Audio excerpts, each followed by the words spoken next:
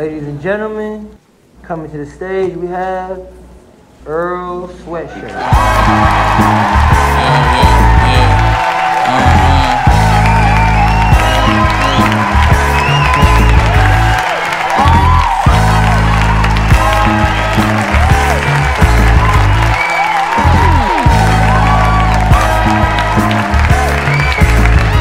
You be with the boys and I'ma be with the dogs. Blood on the Travies that serve as a challenge coin. I'm the voice, I had to speak for the org. Past the preacher, smash up weed on the organ. Master teachings, actually couldn't hold me. I was hungry, mama made a son read. So I'm hunting, glancing still a peek. Dad still didn't feed me. I had to get a feel for the whole thing. Peek in the orbs, speak on what I absorb, observe boundaries. I found a different route to explore and run around deep. I told you about the reaching, you fouled down and screamed. That sounded me like a loss. I had a bad bout with grief and I tossed a match on the kerosene. Burned the ring down to ashes and memories. Feather feet behind and ahead of the beat, throwing them off, arriving in the nick of time. These niggas nickel and diamond, I'm giving them 5 and sliding my way up the street. Pretty penny, you my luckiest find. Skin copper, titties bouncing, save a generous slice for me, please. Yeah, I need a piece of this, about this small. Please save a generous slice for me. Change jiggling in my pocket. These niggas nickel and diamond. I'm giving them 5 pretty penny. You my luckiest find. Skin copper, titties bouncing. Save a generous slice for me.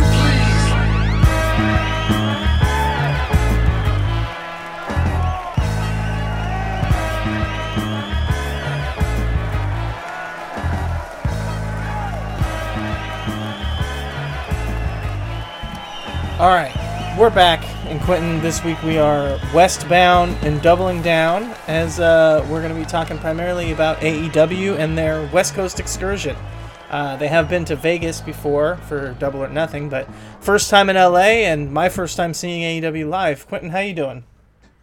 I'm pretty good. I dropped my mic before we recorded. Didn't know if we were going to be able to do the podcast, but I'm pretty good with all that considered. And yeah, as you guys can probably tell, we're gonna have a real AEW centric podcast tonight. Yeah, that's gonna be it. That's all there is to talk about right now. I mean, God, the news is AEW, the shows are AEW, everything AEW right now.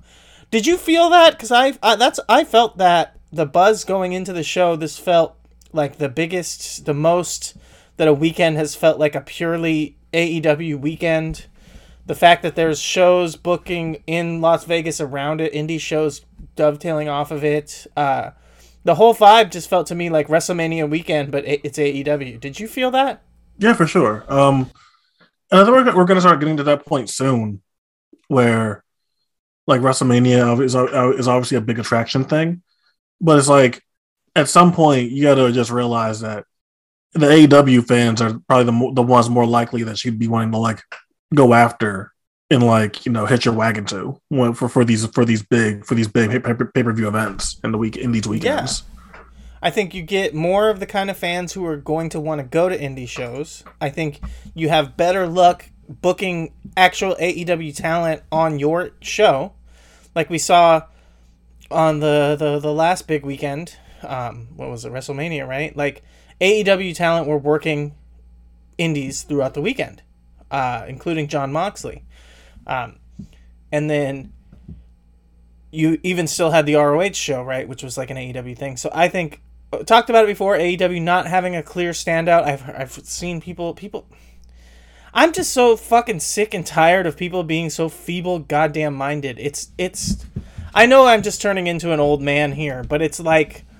I understand it's been fucking 20 years of this is how it is, and so there's people who have no idea of there being something else. But the amount of people who are like, AEW needs to have a WrestleMania. And it's like, no, they fucking don't. Wrestling went for a very long time without there being a WrestleMania. Yeah. And you can have... Go ahead. Yeah, like, a WrestleMania didn't always exist. Like, wrestling existed before WrestleMania 1. And I think that perpetuating that concept became a negative. I think that TNA Impact trying to have a show that they treated like it was their WrestleMania was bad because it just made the glaring it showed the contradictions to show that Impact TNA was not the same, because for them, right, they tried to treat Bound for Glory like it was their WrestleMania, right? Bound for Glory. They would be like, that's our WrestleMania, but then every year it felt like Slammiversary was the actual biggest show of the year. Yeah. And so it would, go ahead.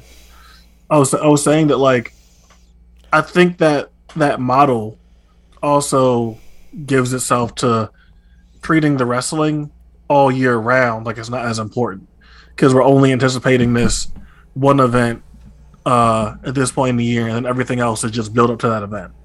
And I think just at some point it just has to devalue what the rest of what the rest of your product is doing. I think that just naturally happens at some point, as opposed to like, oh, we're running here and like anything can happen anywhere. It doesn't matter where we are, but this thing could happen. Yeah, exactly. Like, you've got 4 big shows, they've got 4 big pay-per-views, and they can treat them all like WrestleMania weekends, and you can get this same kind of buzz and this same kind of pop 4 times in a row. Now, here's the other side of that. This felt like going into, like I said, to me, the biggest and the most that I've ever felt like this is WrestleMania weekend, but it's AEW. The show itself and the card on paper was one of the weakest and the least exciting to me in as long as I can remember. And I don't know how did you feel going into the show with all the buzz around it, but then the quality of the card? I think we talked about on the previous podcast that we were both kind of like looked at this card and we're like, we're not super excited for it. But then I realized, like, yeah, but like we're not super excited for it, but then these matches, when they actually happen, are probably going to be pretty good. So I was anticipating a good card that I wasn't necessarily excited for. And not to jump ahead, but I think that's exactly what I got. Like, I got probably one of my favorite AEW pay-per-view experiences in a little while, because I'm like, it was long. I'm like, wow, like it was a pretty good show where I think mostly everything over-delivered. Yeah. So let's talk about it being too long, because I heard Tony Khan get asked the question. It was one of the when you talk about, people need to ask harder questions on these scrums. I think it was the same person too, or at least close to the same. Maybe not. One person did actually ask about MJF, which we'll get into that in a little bit here. And he just said, I'm not going to comment or whatever, and moved on. And then there was another question that was like the length, and basically calling Tony out, saying, you said you weren't going to do this. You said that you wanted to keep these shows to 3 hours max, and not get the bloated WWE shows. And the person pushed back when Tony tried to brush it off, and then Tony points to business metrics, and says, you ask for that, and the fans say that they want it, but then every pay-per-view is bigger and bigger. Now, does that not feel like just the same, like, big corporation, Marvelization, Disney Channel response to say that basically the answer here is just business metrics? If we're making more money, then that means we're doing the right thing, not necessarily taking into account that if the fans are telling you that they want it to be shorter, that maybe they actually mean it. And the reason that stuff keeps growing is because people are excited for the show, but every time that the show keeps going longer and it starts to wear on people, that it might have diminishing returns at some point. I don't know. But what do you think about that? What do you think about the shows being too long and the response being basically, even though everyone says they don't want it to be long, they keep buying the shows, so I'm just going to keep making them longer? I think that's something I would expect better from Tony, and it's kind of disappointed that he would even have that kind of thing in his head that, like, well, people keep doing it, so there's nothing to change. I do get the point of Twitter is a very vocal minority of the amount of people that are actually watching AEW and buying these pay-per-views. So comparing like the hundreds of thousands of pay-per-view buys AEW gets for these shows to the maybe like 10,000 people, if that are that are talking about these shows being too long, like, I can get thinking that's just kind of like paying attention to noise that doesn't really matter. But at the same time, it's a valid critique.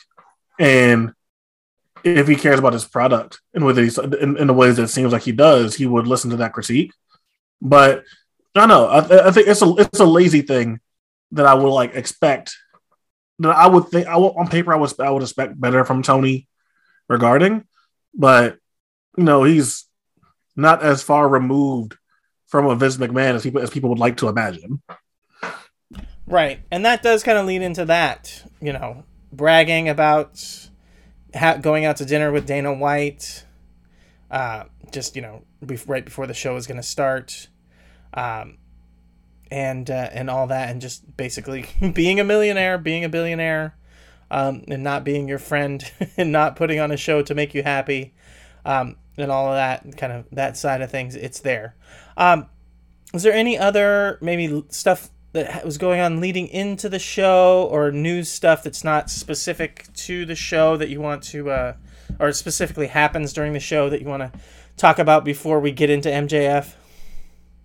No, I think I'm fine. I think that just like how easy it was to just like kind of like lump in the MJF and Samoa Joe thing together. So initially when it's happening, it's like, did fucking MJF and Samoa Joe get into a fight or something? Like it was like right. Yeah, like other than that, nah. So I think we can get into MJF unless you have something else. No, I guess the pre-show, the buy-in. Did you watch it this time? Definitely not. Definitely not. Okay, Hookhausen versus Mark Sterling and Tony Nese. It's nothing worthwhile. It was fine. Whatever. It seems like a waste of Hook but whatever. So that's how we can get into MJF drama and all that stuff, and then we can talk about the match and get into the show. Now, you mentioned the no showing of the Fan Fest, the meet and greet, all of this, and Samoa Joe. Now, I later heard reports that Samoa Joe was not the only one, which is very funny because people really talked out of both sides of their mouth with this whole fucking thing. I heard people say, I heard someone legitimately say in the same breath, like, well, Samoa Joe was double booked and he was supposed to do something else, so he assumed he wasn't at the Fan Fest. And then later on say, well, you don't just not show up to the Fan Fest, like, about MJF. So it's like, okay, well, or you don't think that you're double booked and not show up or whatever. And it's like, okay, well, one person did do that, and you just kind of blow it off, and then another person does it, and it's the most unprofessional thing possible. I also heard people who basically try to say, oh, that's really unfair to the fans, and that's really unfair to the other wrestlers who complained that because MJF wasn't there, that then their lines got longer at the meet and greet, so then they had to stay overtime. And as I said, Samoa Joe, MJF were not the only ones who missed it, because I guess there was other wrestlers who it wasn't talked about as much, who also were double booked by the same thing that Joe was double booked for, which I think was like doing some voiceover stuff, and didn't show up to the Fan Fest. So I would say the reason why the other wrestlers had to stay late and had long lines wasn't just because of MJF no showing. It was because of a lot of people missing it, because they all thought that they were doing something else. But none of those other people get any of the heat. None of those other people are talked about as like, oh, well, they're the reason why other wrestlers had to work overtime and deserve bullshit. That said, what do you think about the meet and greet, MJF not showing up to it, and like if it was or wasn't a work? Like, where do you come down on all that? I don't think it was a work. I don't think it was a work. I think that cooler heads prevailed. They talked, and it was a report. And like, granted, like it came from Fightful, and you could say that Fightful, like, kind of like it's co-opted and promotes AEW storylines if you want to, and I think that'd be a fair thing to say. But I do think it was a real thing. Where do you lean on it? I just feel like it was real. Cooler heads prevailed, and they were able to talk about it in some way. Yeah. But I don't feel like it was an entirely out of the blue work, because I just don't feel like that's Tony's been doing this for 3 years now, going on 4. That hasn't been Tony's MO at all. Yeah, I think, and I called this a few weeks back, if not a month or so back, where I said that them already planting the seeds for this MJF contract thing is really just a setup for MJF to do a Summer of Punk in 2024 when his contract's up and win the title and disappear or whatever. That was my... Now that timeline of things was a lot longer, right? Obviously, that timeline of things, I think we get a different outcome in the main event of Double or Nothing, honestly. But I guess in the end, I guess it could not matter. But I do think that there is a possibility that the fan meet and greet thing and all of that was not a work. And as you said, cooler heads prevailed. And I think that we may have rushed a timeline. We may have rushed this timeline up, and it was going to take a little bit longer to get here than we ended up at. But you know, this is where we're at now. I think that is very possible. Where I really come down to now, though, is that moment by moment, I'm more and more starting to really just think this whole thing was a work from the beginning. And just none of it was ever real. And Right. Fightful, Sean Ross Sapp, whatever, I don't even blame them, you know, only. I think that Meltzer gets worked like crazy on this shit. Ross Sapp obviously does as well. I think that most of these people just take it at face value, and it's fucking sad that this is like the extent of what wrestling journalism is. But I think it's smart to really just say fuck wrestling scoops. I think a lot of us and a lot of people are too hung up on scoops. I think it's been a fucking bad thing for a long time. I don't care that much about scoops, like, honestly. So yeah, like, scoops and ratings are the things that I care the fucking least about, you know, when it comes to wrestling. And too many people, we spend too much time focusing on this shit, and it's a waste of time because we have so many co-opted, you know, dorks who now can't even get us real information. Even if you paying them for it, they're getting worked. So what's even the point? But yeah, that's where I'm at. I'm agnostic to if the Fan Fest is a work or not. Everything after that point, I think, is 100% a work. Obviously, I don't think there's any question that anything that actually happened on the TV show was not a work. So yeah. And you hear the reports where people say, like, oh, and some of the boys in the back think that it's all a work, and then some of the boys in the back think that it's all a shoot. And it's like, yeah, but you could say that about the moon landing, the Super Bowl.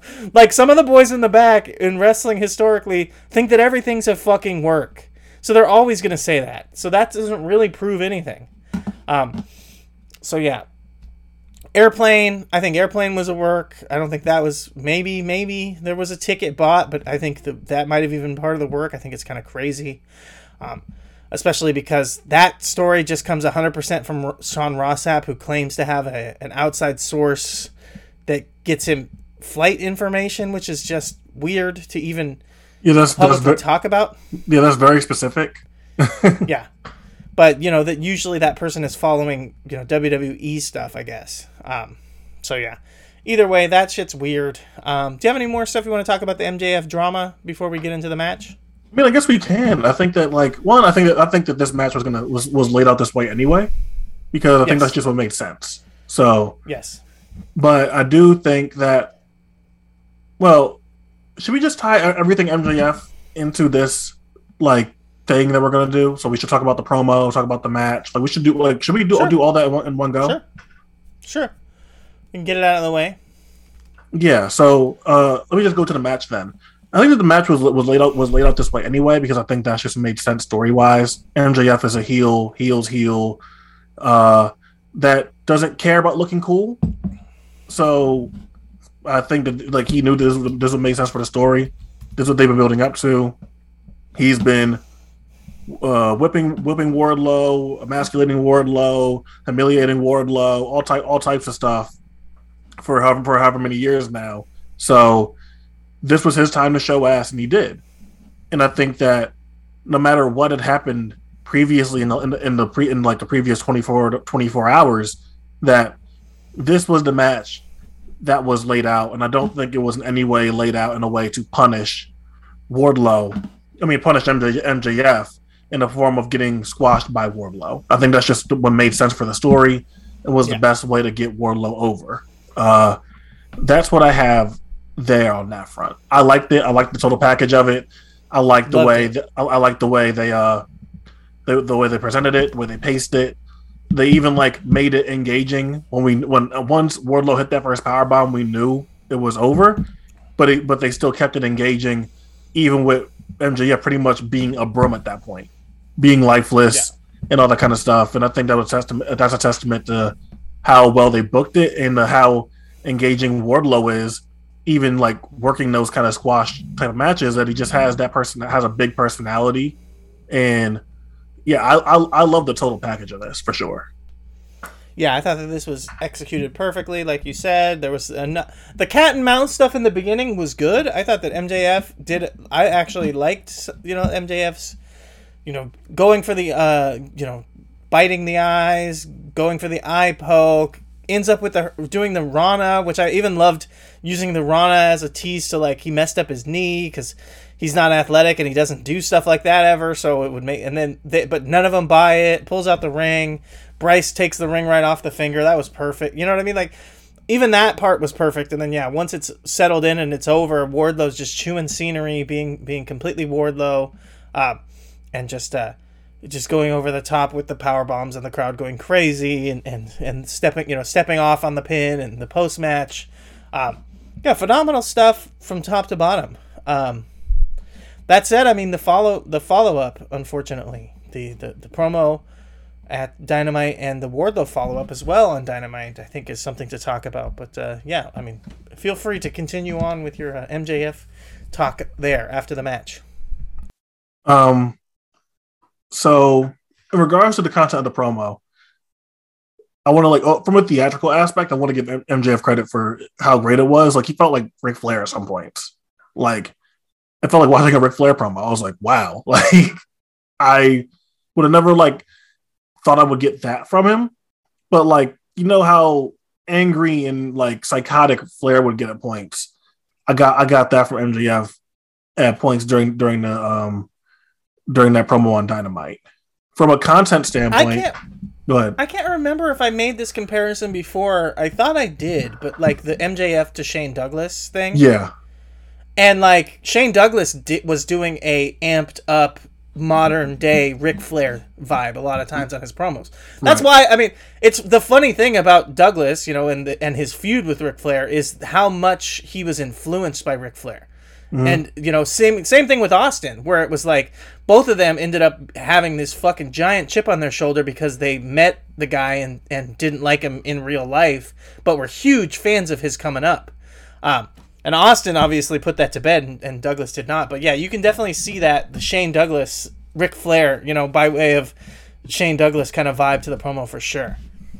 So, content wise, I think it's very fascinating and opens doors to a lot of possibilities that are super interesting if they can be executed right.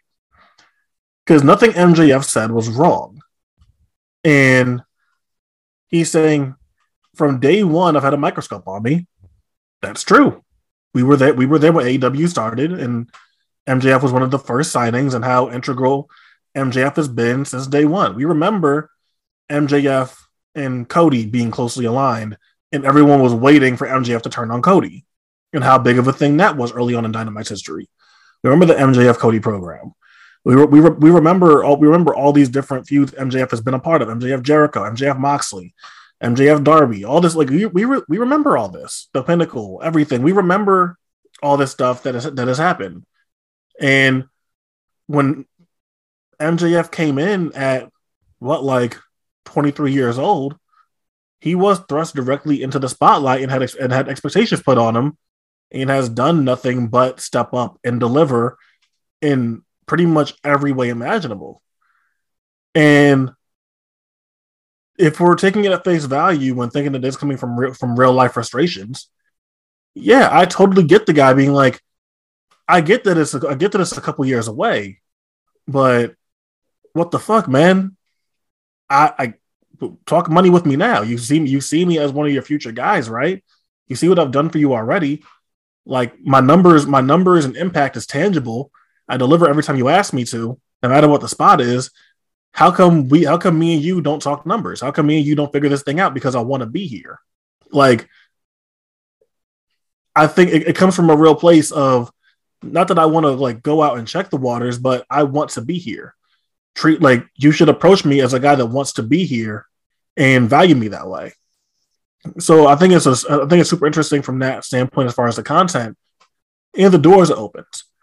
With CM Punk, we'll talk about CM Punk in a second when we run down the show. But this is 3 straight feuds, well, pretty much since Punk has come in, but multiple feuds where people have said the same exact thing about Punk in different forms: Kingston, MJF, and Hangman. And clearly MJF doesn't mention Punk directly in this promo.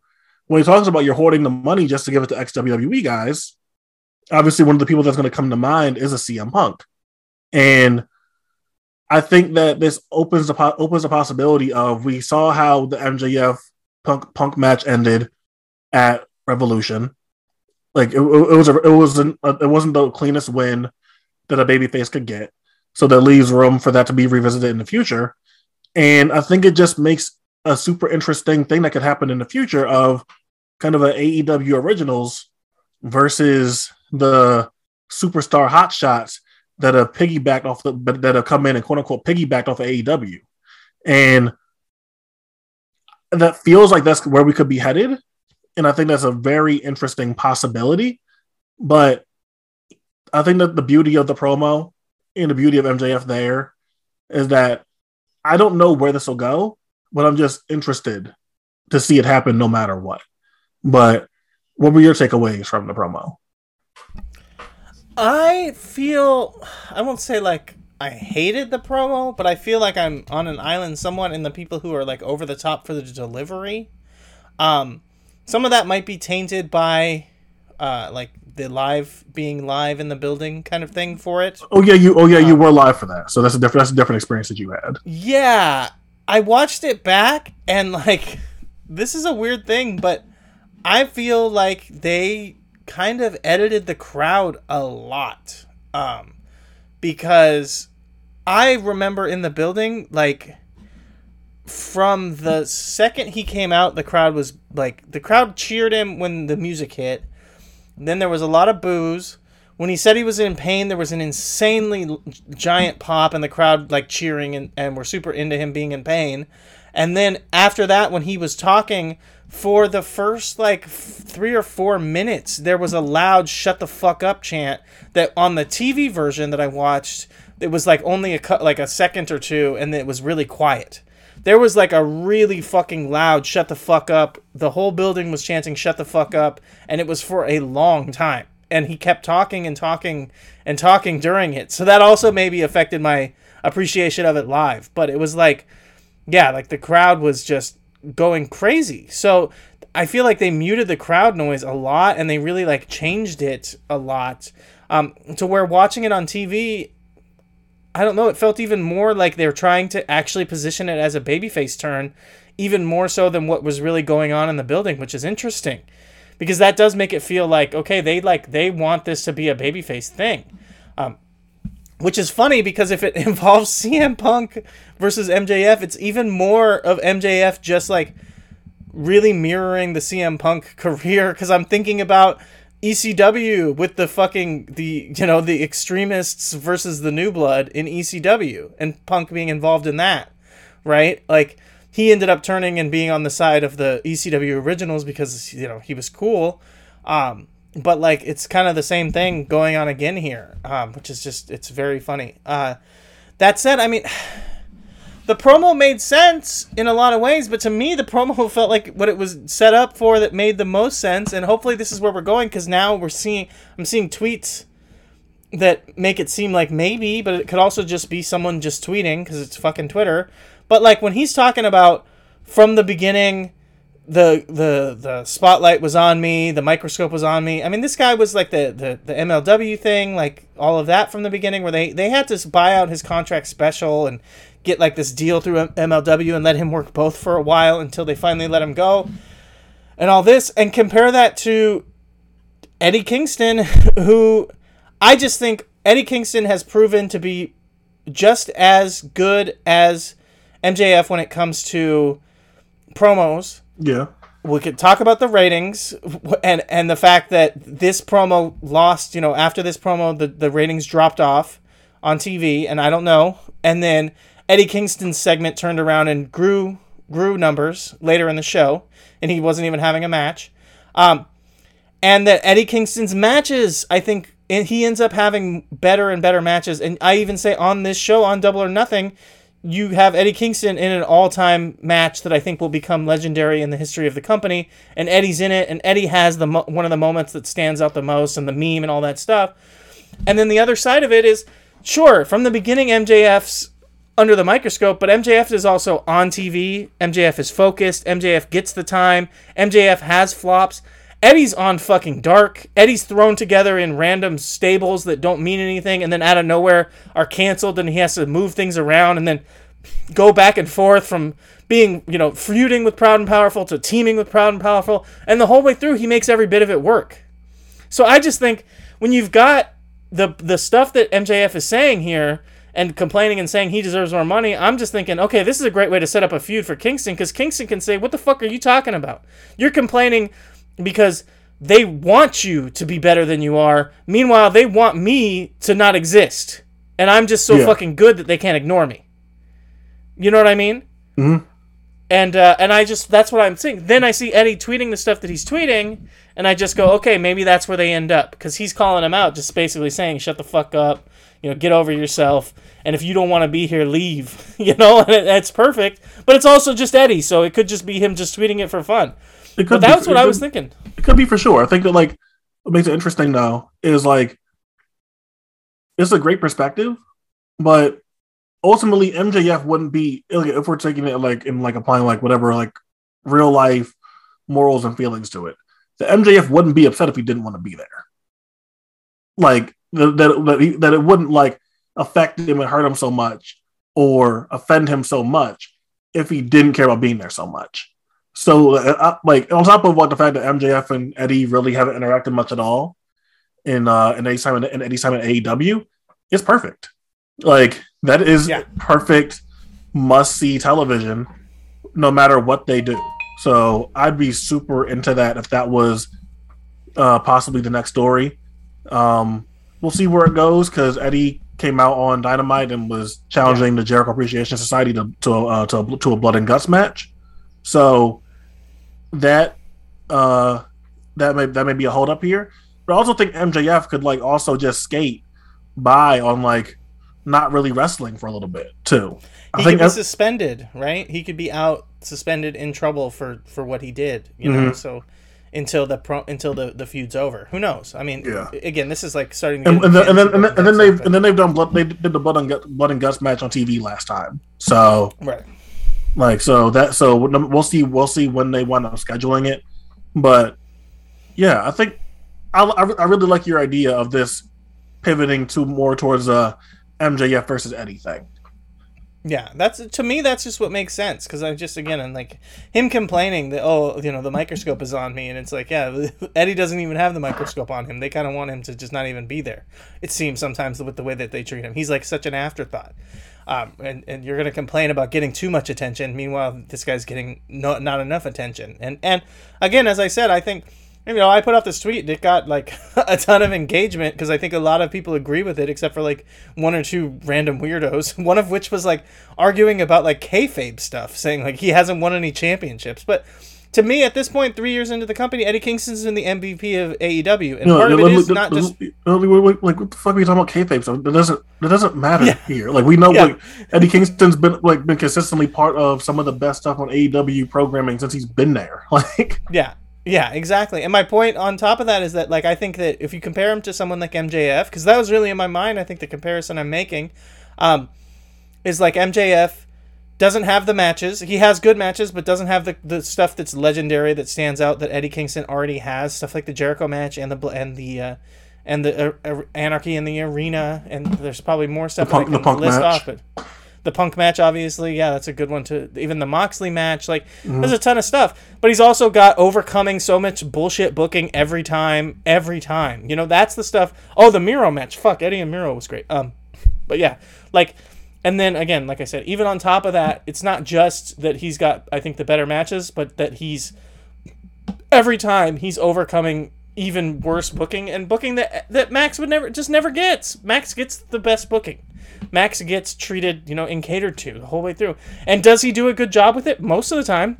But you know what Eddie doesn't have? Eddie doesn't have the fucking sing and dance song fucking party or whatever it was, the singing show tunes with Jericho.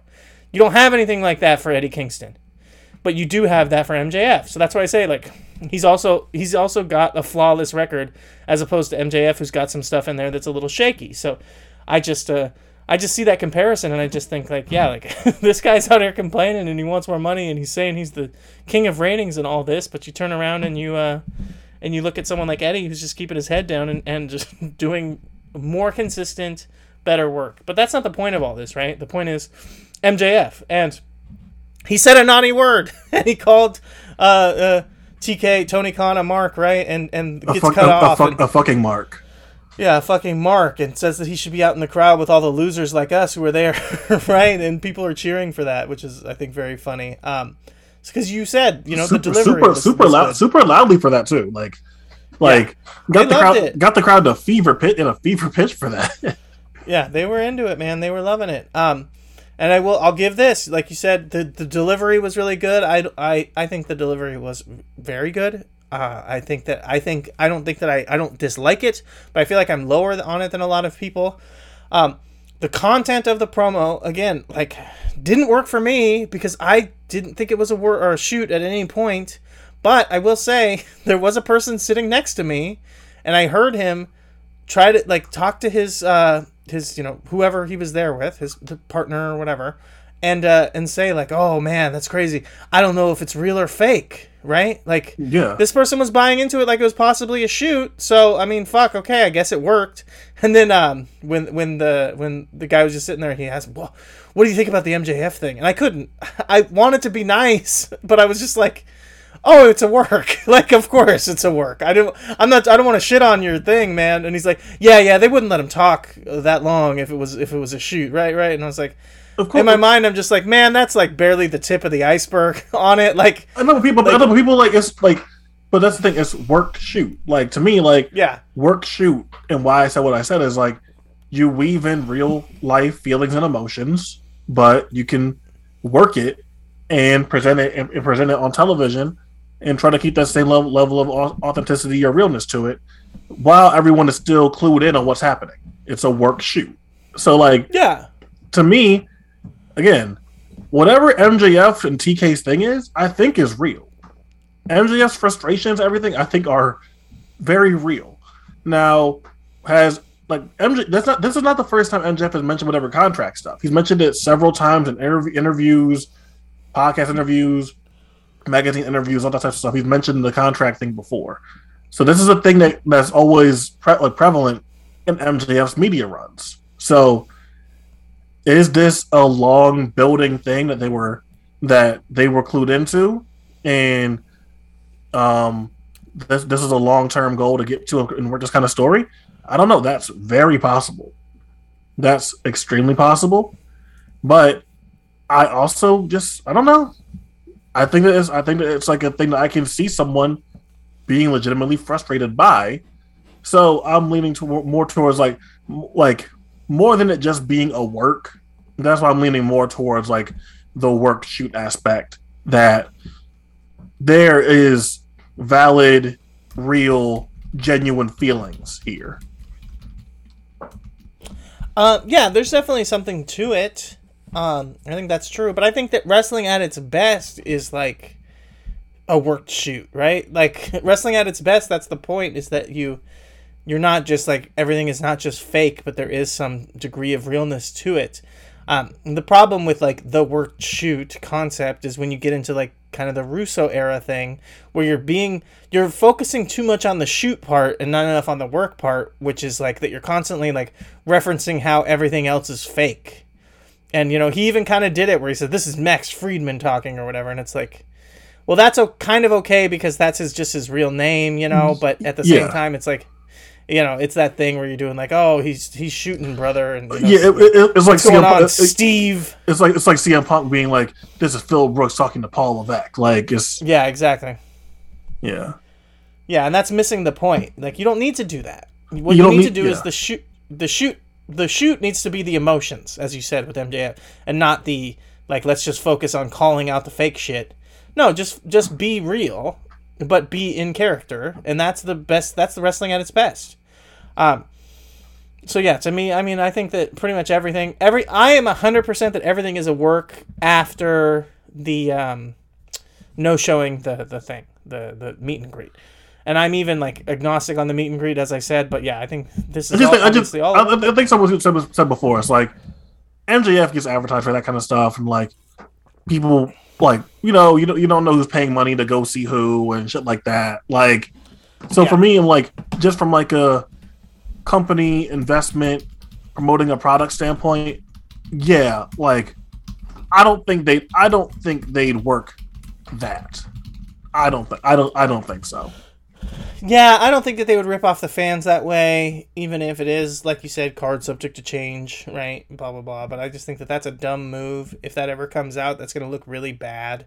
And I also said that, and like I said, I think that this storyline was meant to happen, and you said he's been teasing it this whole time. I think that's intentional, but I think that they're rushing the timeline along because of this happening, and they're like, fuck it, let's pull the trigger and do it now. Yeah, I think especially because the merger and all that, yeah. Yeah, I think that like they're getting into probably what happened. Like I think that it was too good of an opportunity to pass up because of real life frustrations happening and becoming public knowledge. Like that this might have been a thing that they were planning for 2023, or around that time, and that with it happening. Probably over that stuff, over the contract details, over a contract extension, that it was just like hard to not see the opportunity there once everyone calmed down. Like, okay, everyone knows about it. I guess that we should just do it now. Yeah, that's the only thing that makes sense to me. And like I said, it's good timing because they're dealing with the merger from the Discovery merger, and they need to possibly try to heat things up, right? Try to be as hot as they can going into this whole thing, so that the new corporates owners will be interested in pushing the company and partnering with them. So yeah, let's get some buzz off of this. Now the question is there going to be some buzz off of this? Because like I said, ratings popped off of the opening of the show, CM Punk, the new champion in a trios match, the announcement of Tanahashi, and then leading into MJF's promo, and then coming out of MJF's promo, ratings are down in the next quarter hour. So, is that... Sorry, excuse me. Jesus, that's terrible. Is that it didn't work? Is that people tuning out after the promo? Because obviously nothing else is going to happen tonight. That's the biggest thing. I don't need to see anything else. Or is it, I don't want to see work, shoot, bullshit, turn this off? What does it mean? Is this working? Is this not working? Is it gonna work? How do you feel on that? I don't know. Like, I can totally see, like, I think there's people that weren't tuning in and saw MJF was coming on and was like, oh, I want to tune into that, just hearing whatever was going on through the grapevine. And I think that segment was so strong that, we're not expecting to see MJF again during the show, and Punk already happened. I think your biggest draws for the show had already appeared by that point. So I would chalk it up to that. I'd be fine chalking it up to that more so. I think I will say that my urge in the building, because I'll get into like the show in general, but after that promo, my initial instinct was like, I might as well just leave. Nothing else is going to happen. And that's kind of a lot of times my instincts at wrestling shows is to just leave early. But yeah, so like when that happened, I was kind of like, oh, I could just get out of here. But a big part of that too is because I don't know, I guess I could wait, whatever. I haven't been to like this kind of wrestling show in a very long time, right? And there's a reason for that. It's not my kind of thing. So once I was to that point and I had already been there because they taped Dark before, I was kind of like, I could leave now and nothing else is going to happen, especially because I'll be able to watch the matches better on TV than I will be able to, sitting here. Right. And, and on top of that, like, knowing that, like, yeah, they made the announcement for the Forbidden Door. After the promo cuts off and they go to commercial, CM Punk came out and kind of chased MJF out of the arena. He came out, like, towards him, and MJF jumped over the barricade and ran out through the crowd. So I'm like, well, they're not going to do any more special stuff for the live crowd only. You know what I mean? So I'm kind of like, that's the only live crowd only shit that's going to happen. So I'll be able to just see everything else on TV. Another thing I found out was that a lot of backstage shit, they don't play it in the arena, or at least they didn't that night. So I wasn't seeing the interviews and stuff that were going on backstage, or the segments that were going on backstage, which was very odd. So yeah, I was kind of like, I could get out of here. But either way, so I could definitely see that being why people turned out. Do you have any more thoughts on that kind of side of things? No, I think I'm on MJF out at this point. I don't know if I thought you have more. Wardlow. Yeah, let's talk about Wardlow. So part of me is conflicted here because I do think that the people that are interested in the MJF storyline and the people that are interested in Wardlow don't necessarily have to like take away from one another. I think that the more nerdy dirt sheet, if you want to use that term, like scoops and Twitter stuff, people are obviously more interested in the MJF thing. But the casual watcher that's been like, I'm not going to say casual watcher, but like the person that's not super in tune with what's going on Twitter or the internet really, and like into the same circles of Twitter that we might be in, like they see Wardlow beat MJF. Wardlow then came out, squashed another guy, and powerbombed some more people. Wardlow's still doing Wardlow things, and nothing's being taken away from. But I think the dissonance that happens because MJF comes out and he's not selling the effects of the match, that could be a bit of a nitpick. Not that it affects Wardlow much. MJF and Wardlow are done with each other. They will have nothing to do with each other for a while. But I think even if MJF has sold the aspect of it a little bit of the match with a limp, a neck brace, something, then I think for the nerds like us, it wouldn't feel like they completely discredited or ignored this whole storyline. So I don't necessarily buy that it affected Wardlow in any kind of way for MJF to just go straight into this like new hot role right after Wardlow's big win. But I think what I could see bothering people like me and you is, well, MJF didn't really even bother to sell that situation. Yeah, no, that hurt. I definitely think that hurt it. He even teased it and then just completely blew it off, which I thought was kind of bullshit. But one thing I will say, and this is from the live experience, and I don't know that that this is how it always is, but this is how it was for us in the building here, is that they, like I said, they weren't showing us backstage stuff on the screens. And there was a weird thing that they did where every time they came back from commercial, they would do a countdown. And every live show I've gone to, when they do a countdown, it's like, okay, whatever, countdown, now fucking be hot, go crazy, stay hot, whatever. But they were doing it, and then as soon as Justin Roberts finished the count, it would just be nothing. And a lot of times, going back and watching the TV version, I see that it's because they would do a countdown, okay, we're back live, and then once they were back live, they were showing something on TV that we weren't seeing. So then there was this time in between where people just lost their steam. So everyone was hot, okay, 5, 4, 3, 2, 1, we're back live, and everyone's going fucking crazy. And then then it's like, okay, nothing's happening, and everything just died. And going back and looking just to double check what happened here, and I didn't know Ace Steel was working for AEW. He comes out during the Jade segment here, and I didn't realize he's working backstage there. So that's cool. But what I saw is, okay, so what they did for us is JD Drake came out. They basically, everyone knew that meant he was wrestling Wardlow. Everyone started doing the Wardlow chant, the Goldberg, Wardlow, Wardlow. It was going for a long time. Then it was clear, okay, we're on commercial because they darkened the ring.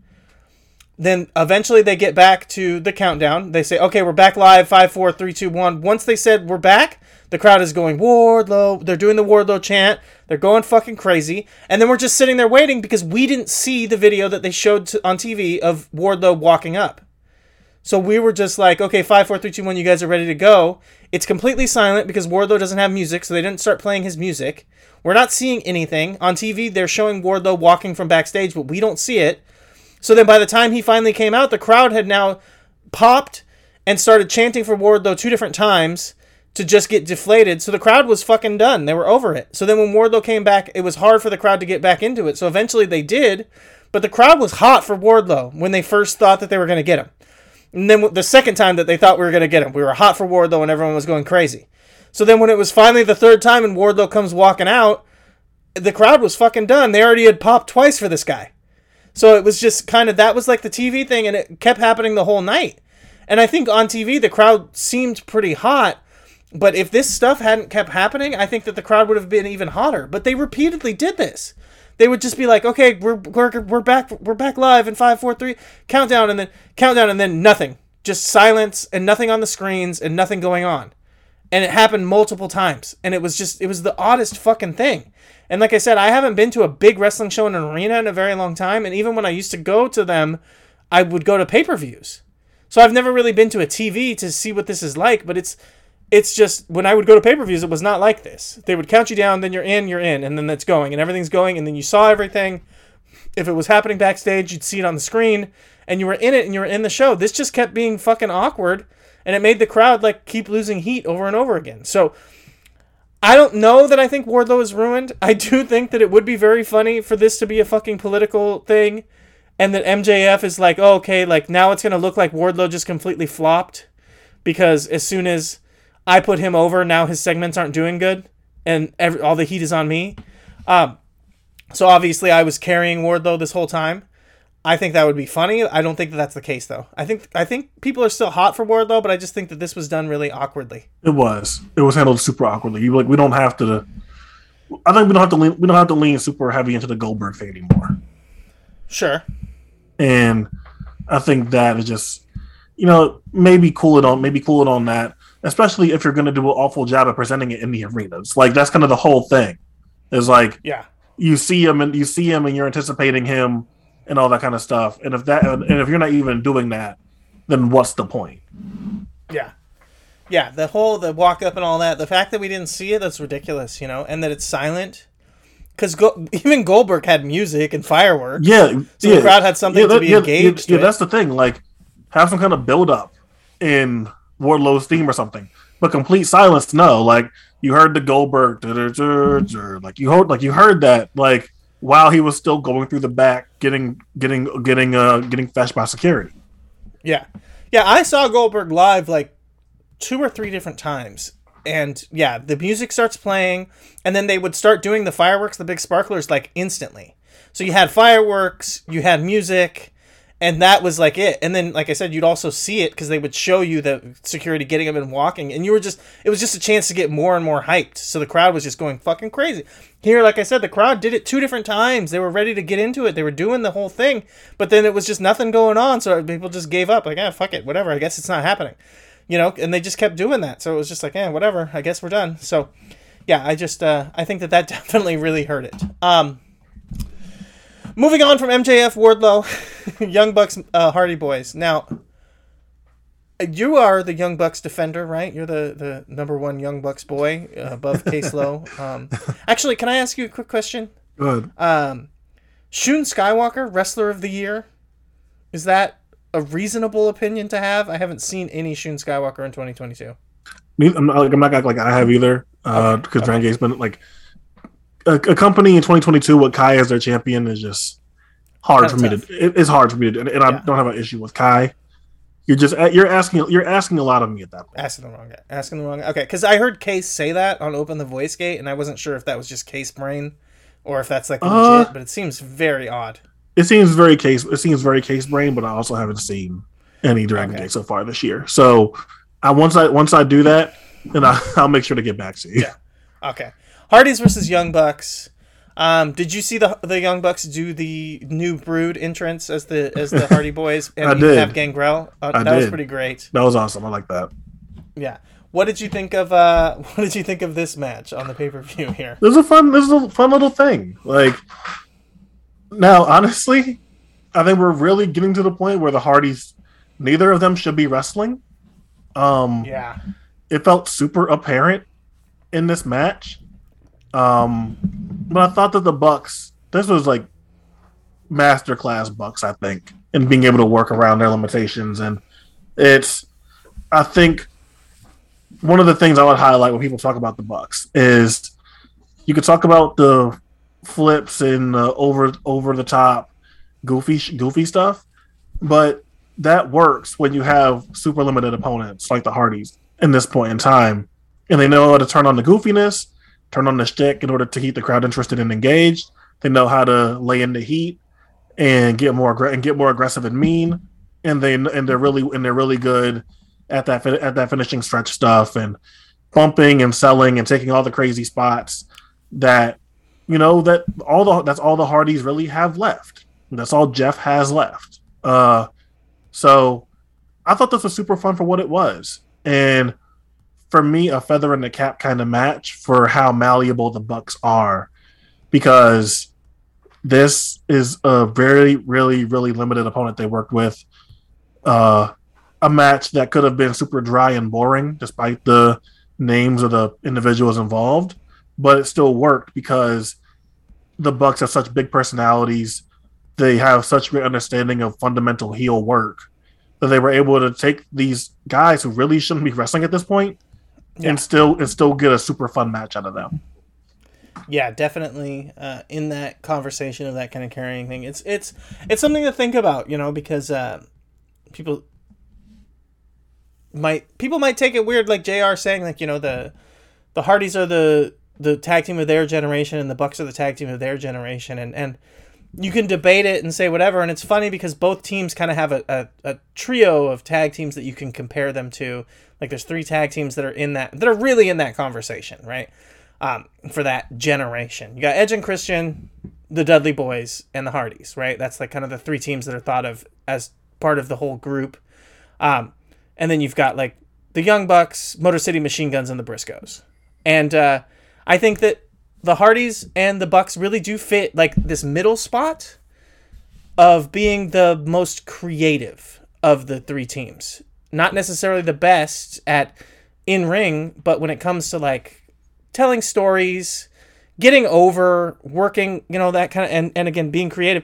And I think this is a match that really shows that off because the Young Bucks are able to, because part of being creative is figuring out a way to carry a team that's not able to fucking go anymore physically. And they were able to do that here, as you said. Then you compare it, like Motor City Machine Guns, when it comes to like the flashy, like all over the place stuff, probably much better. When you talk about the wild, chaotic, crazy brawl type stuff, Briscoes are obviously much better. But the Bucks are really creative and are able to do like kind of storytelling, psychology stuff like this, where in any situation they can always deliver, a 3-star match. And that's like something that not everyone can do. And the Bucks have proven that they can do that night in and night out with whoever they wrestle. They can like deliver. I wouldn't say this is a 3-star match, honestly, but they're still able to get there for the most part. It's like a whatever match, but it's like an amazing Bucks performance. You know what I mean? Like It's a performance. Yeah. It's a performance better than like the sum or the total they wound up having, because the Hardys are just what they are at this point. They really shouldn't be on TV. They should not be. They should not be wrestling. It felt super glaring here. But the performance the Bucks had making this work is one of the most impressive things the Bucks have done in a while. Yeah. And I tweeted this one out, but goddamn, like seeing Christian teaming with the Bucks and being like, he is still able to go just as good, if not better than ever. Just really shows that like it's not about taking a bunch of big bumps, man. It's about taking care of yourself outside of the ring. Yep. And the Hardys just did not do that. They just, it's crazy. It's not just wrestling, guys. Like, I know people want to believe that like wrestling is just this bad for you, but there's some people who do it forever and some people who don't. Yeah, it's not just the wrestling. It's never just the wrestling. It's the wrestling and then whatever like things you're going through emotionally and how you're coping with them in the form of other things that affect the body. It's not just the wrestling. Like if you go through any of the history of people who had who had broken down really badly. However, like it was never just wrestling. Yeah, for the most part. Obviously, there's freak accidents and stuff like that, but Yeah. But I'm talking about like the real like breakdowns, quote unquote, sad stories over the years. Like you can go through them all. It's never just been the wrestling. Yeah, no, definitely. Follow this up, TBS title match. God damn, this was fucking stinky. I hated it. It was so bad. Like, and here's the fucked up part. Like, it's not just, it wasn't Jade. Like, people can say whatever the fuck they want, and like, people were upset that Jade was on the show. I even saw that, and I thought it was fucking insane, because I'm just like, no, Jade is a gigantic star. Yeah, Jade's a star. She should be on the show. Like, they just give her, like, weak opponents for the most part. Jesus Christ! I don't know what was this. I don't know what it is with the opponents they give her, but at the same time, it's like they still kind of got the crowd and like into it. Like, oh yeah, like I mean, Jade, like I said, Jade is fucking over. She's a gigantic star.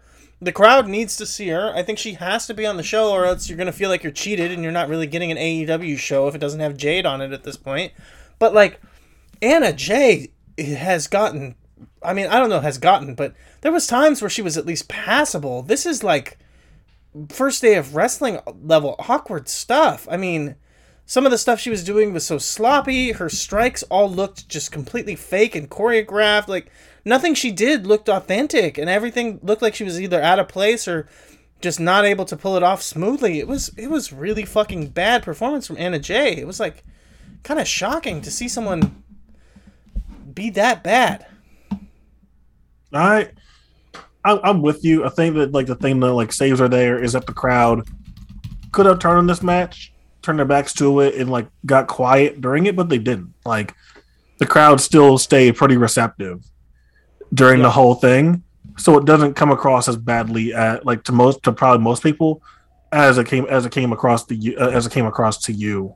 I think. Sure, that's fair. So what'd you think of? Well, I think we're both going to agree. Stokely with the baddies is like perfect. Oh yeah, that's incredible. It's perfect. It's amazing. Yeah, I'm so excited. I think it's a bummer that they didn't let him talk on the first night in, but and then on Dynamite he barely got to really say anything, even if it was still good. But yeah, I think eventually that he's going to want to push like Mark Sterling out.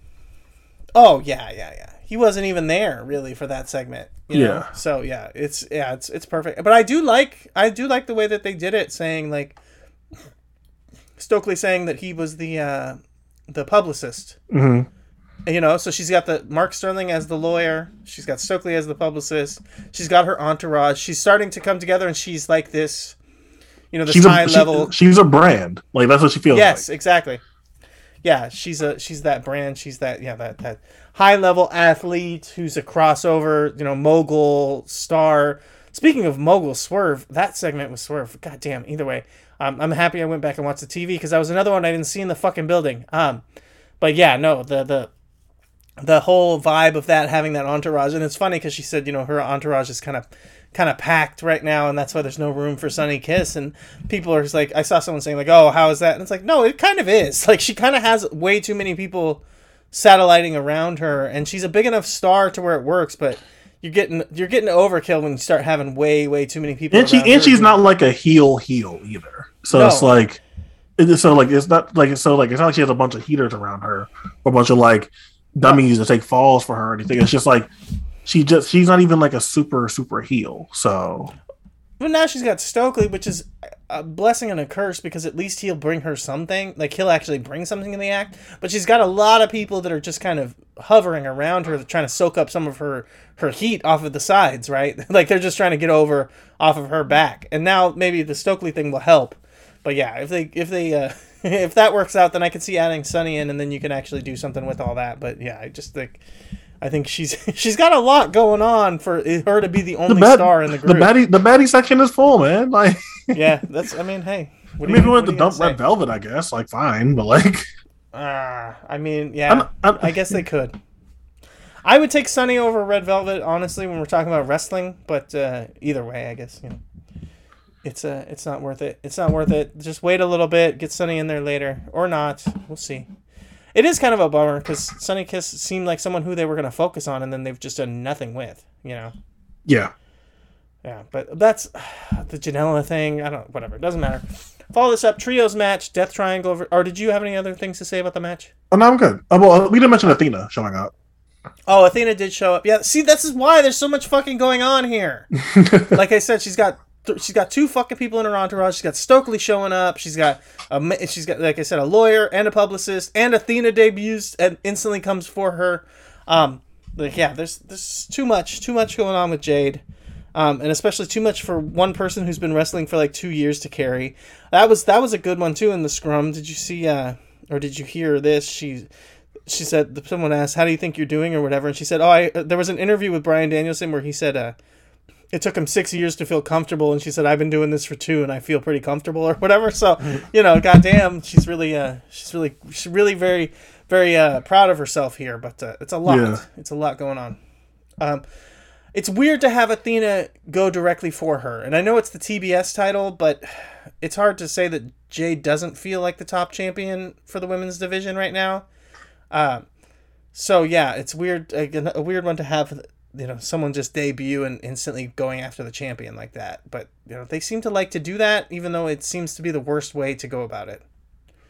I think that's just the nature of how people look at wrestling at this point, is that someone debuts and they have to do this, like, right. So I don't know, like, she's gonna lose, obviously, right. And then momentum probably gets a little bit halted. So we'll just see. I'm curious to see how they work together, though. I'm curious how that looks. One thing I had thought about in the moment while watching the match was, I know that they wanted to build up like a special thing for the 30th match or whatever, but they probably should have saved Marina Shafir for this spot and actually had Jade have like a good opponent on the show.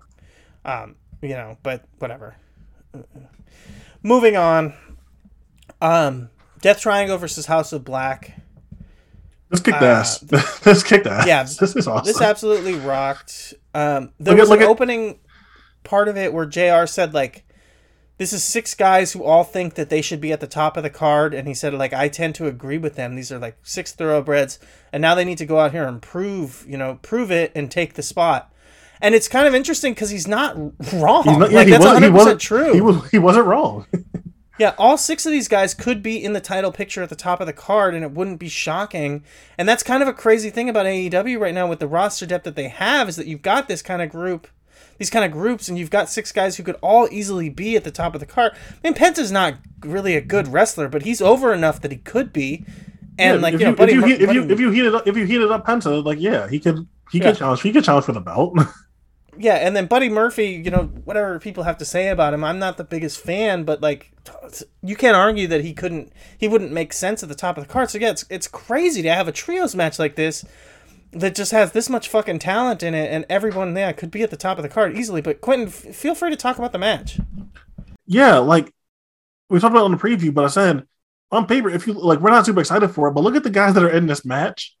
This is probably going to wind up kicking ass, and it did. This was a really good all-action trios match. All the interactions here were fucking fantastic. I think Brody, fucking lariated Pac's head off at one point, and that was just really, really nuts looking.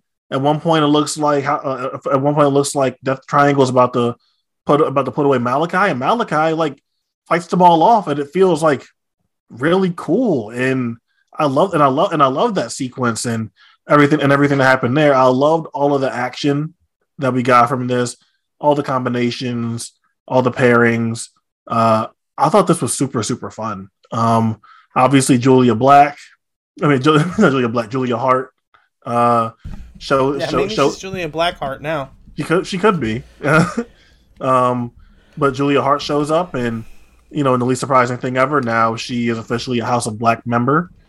Spitting the mist in Pac's face, and she did the mist better than Malachi has ever done it. Funny enough, in her first time doing it, because for some reason when Malachi does it, it's super it's like a single stream, it's really weird. It doesn't have kind of mist spray feel to it. Yeah, and she nailed it perfectly.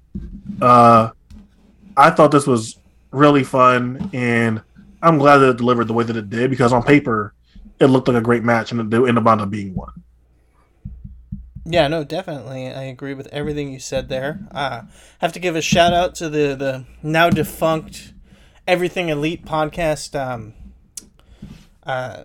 Discord server for coming up with Gulia, calling her Gulia Heart as she was turning into the dark version of herself, because that's just a great name for it. But yeah, Gulia Blackheart, and maybe it's that Hart family Hart family passing down the secrets of the mist from the Mongolian Stomper. That's got to be it. That's why she's able to do it better than anybody else around or whatever. But goddamn, yeah, this is nonstop. From beginning to end, just hot action. But, you know, no, like, that's the great thing about the trios matches like this when you do them right.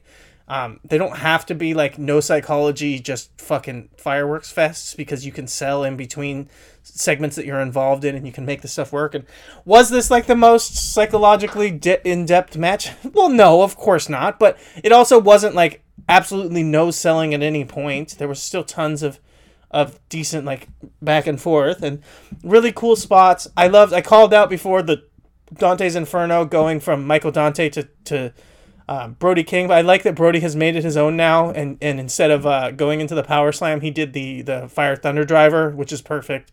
So I love that. I'm always such a fucking sucker for taking trademark stuff and adapting it to specific people, adapting counters, adapting things like that for this specific person. I don't know why, but those little details like that are always good for me. So yeah, I loved that. Buddy Matthews, like I said, not the biggest fan, but hey, he was right in there, and honestly, he was not the worst part of the match. And he's perfect. He's perfect for these kind of spots. Like, he's good for this kind of stuff. Like, I don't want to see Buddy in a 25-minute, 30-minute match. But for this kind of spot, he's perfect. He's perfect for this.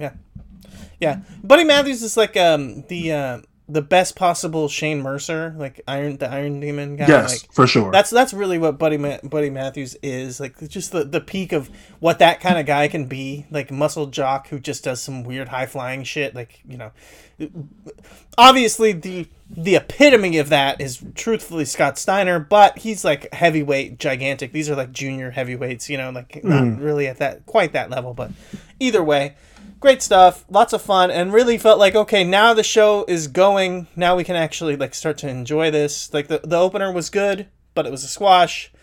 The Hardy's Young Bucks match was a miracle by the Young Bucks, but not nothing great.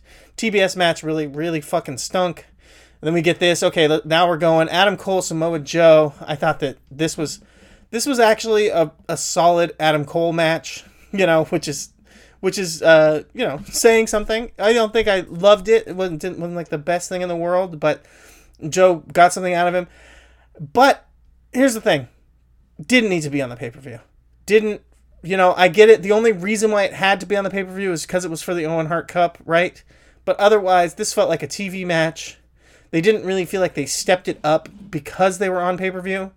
It was good, and honestly, it's kind of nice to see Adam Cole on a pay-per-view having a match and not doing NXT face, not doing epic main event. I mentioned it a couple weeks back when we were talking about AJ Gray, and then I brought it back up because it's really stuck with me that everyone has to wrestle like an ace. And nobody just wrestles, And this was like kind of Adam Cole not doing an ace match. So I did kind of appreciate that. But that said, it did feel like didn't need to be on the pay-per-view. But what did you think of the match? I thought it was solid. I'm with you that it wasn't like they upped the intent or aggressiveness or intensity to make it feel like it was a big deal. It was solid. It felt like a solid Dynamite match. Joe looked good. It was nice to see Adam Cole in a match that wasn't, super important, getting him away from the main event scene and everything.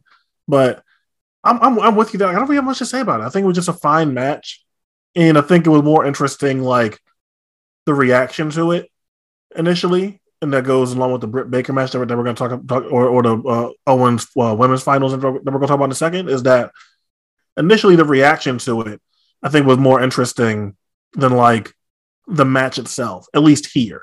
Where like I thought Britt versus Ruby, I thought they worked their asses off and they had a much better match than they had at Grand Slam.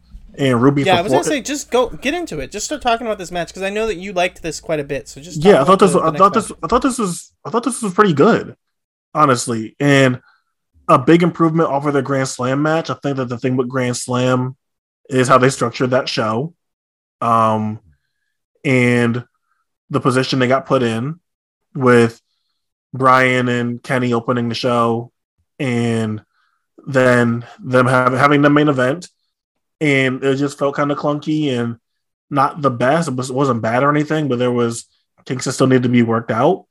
And I thought this was a way better version of that match without the forced Brit heel shtick. Ruby's performance selling her ribs every time she landed on her back, I thought was stellar. It's probably her best performance since she's been in AEW, in my opinion. So those were my big takeaways. And I thought that those two had pay-per-view level intensity when it came to their match. Yeah, I completely agree with you on pretty much everything there. I thought that they felt insanely comfortable with each other. Their back and forth trading reversals or just trading sequences were insanely smooth. The slugfest, the two of them like just duking it out, and then Britt having that one last big final strike to put it down for the double down. I thought that was an insanely well done spot, and back and forth strike exchanges like that to me can be really fucking bullshit and just come across insanely cheesy and bad. Like I said, these two just felt like perfect for each other in this setting, had insane chemistry with each other, really smooth, just knocked it out of the park. And like you said, if that Grand Slam main event could have been like this, I think that the AEW's women's division has totally different feeling, totally different vibe, and like a lot of people talking a lot different about it. Unfortunately, I just think that it's weird because Ruby... Okay, so I haven't seen any negativity about Ruby and her work, but I have seen a lot of negativity about Ruby's booking, right? And the situations that she's been placed in recently. And I just think that this was another example of like kind of something that people were... I think they were negative on the fact that she lost here, and it just... Obviously, it felt insanely like this is what's happening, right? Especially even the gear. I didn't think about it in the moment, but I was just like, it's so corny and it's so cheesy, but like, it's the image, right? Because you're gonna have I didn't know when I'm thinking about it, like, oh, okay, you got both of the winners are gonna be wearing the fucking pink and black and white, basically. But I didn't think like, oh, they're gonna do the ceremony right afterwards with them standing on stage with Martha Hart. So it makes sense because you want them to look like they make sense for the Hart Foundation thing. I thought it was odd that you had both of the challengers wearing fucking the green and black DX colors. Like, that was very on the nose, I think, to be like DX versus Hart Foundation, like very obviously. But yeah, so like all of that just felt like very, very forced, very on the nose, very like, again, bad for Ruby. She's an afterthought here. But nobody's talked really negatively about her performances, right? Like, maybe her promos are a little bit shaky, but they're not terrible. I feel like the go home promo that she had to do was really, really just an insanely bad look for the booking and putting her in a terrible situation that I don't think was necessarily her fault. But was, obviously she's part of the issue there was that she's not a great talker, and she got shaken up and the crowd was reacting negatively, and that's hard for someone who's not comfortable on the mic. But I think the idea that someone couldn't have predicted what was going to happen there really that was the biggest flaw of the situation. But yeah, that said, I mean, I think we agree with the match. The post-match stuff with Martha I thought was executed really well. It makes you feel good to be a wrestling fan for one of those few times where you nice to see her being a wrestling fan. It was nice to see her happy for once, because every time that we've seen her, she's never been happy, or felt happy. Every time that we've ever seen Martha, and I feel like to me that was like, okay, you can complain about it was Adam Cole and Brett who won, and okay, but at the end of the day, it was who cares? It's not really about who won matters, but it's not really that. This was a thing that got put together with Martha and her in her vision and with her permission and stuff like that. And if she was fine with that, then like, okay, like there really isn't like much that we need to talk about here, honestly. Like, cool, no. Like Ruby winning would have been cool. Stat winning would have been even better. Like I'm with all of that, but at the end of the day, like this, like the intentions here aren't the same as like the other general stuff that you may be like booking across the board for AEW, maybe you shouldn't be looked at the exact same way. Yeah, no, I mean, I guess the argument would just be that Ruby didn't need to be in here to lose, but not necessarily that she should have won. Right. But the other thing is that she worked her ass off and delivered a really great performance for the final to make the final match feel special and important, right? So it's kind of tough to say like, oh, put somebody else in there so that Ruby doesn't have to lose here. And it was a big spot for her, and it was a lot to build up to lead. I think the problem was just that in the build up to the match with Chris, the semifinal, it didn't feel like she really was a focus and that she really was a big build, and it felt like Chris was. And that was kind of the issue there. They should have done a lot to put a lot more focus and a lot more heat on Ruby, and I just felt like she was not really there, and she did not get a ton of focus. So, and then at the very end, once she was in the final, I felt like they started leaking this whole like, oh, don't you realize that this was the plan all along, and clearly there's a big focus and it's important that Ruby gets over and this and that, to where I think that they overdid it, and to where it felt like they were telegraphing that Ruby was going to win, which I didn't feel like you then stole that from the fans, so that people were then like, oh, well, clearly Ruby is going to win. That's the whole point, is that they're building up to her getting her revenge on Britt, and then she just loses. So, yeah, I think I get the argument and all that, but like you said, at the end of the day, this was about Martha Hart and the Owen, and the winner didn't really matter that much. And there wasn't anybody else you're going to put in here. Obviously, we've seen with what we're getting from the women's division on this show, we weren't really going to get anybody else in here who's going to deliver a better match. Like, unfortunately, that sucks to say, but like, if they had swapped out Ruby for someone, I mean, maybe Chris, but I just feel like you couldn't really count on it as much as you can with Ruby. So it made the most sense to go with Ruby, because that's like, you're definitely going to get your best match. If you're not going to bring in like a Joshi wrestler or something like that.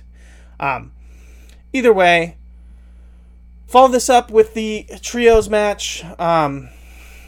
American Top Team Men of the Year and Paige Van Zant versus Sammy Guevara, Frankie Kazarian, and Tanara Conti. You guessed it, Frankie Kazarian. You guessed it. You have to say it like that, right? I'm pretty sure the Metal Madman or something. That definitely got said. I'm not making that up. That definitely got said. No, it did. It did. Okay. Yeah, it's that's the which is very good. This match was interesting. A whole hell of a lot of fun. Interesting. I thought that the match itself was great. There is absolutely no cohesive narrative storyline. It's impossible to pick a babyface to root for in the match. It's impossible to follow. Yeah, nothing makes any fucking sense at all. Paige Van Zant is like a natural heel, but in this match she comes across like a babyface.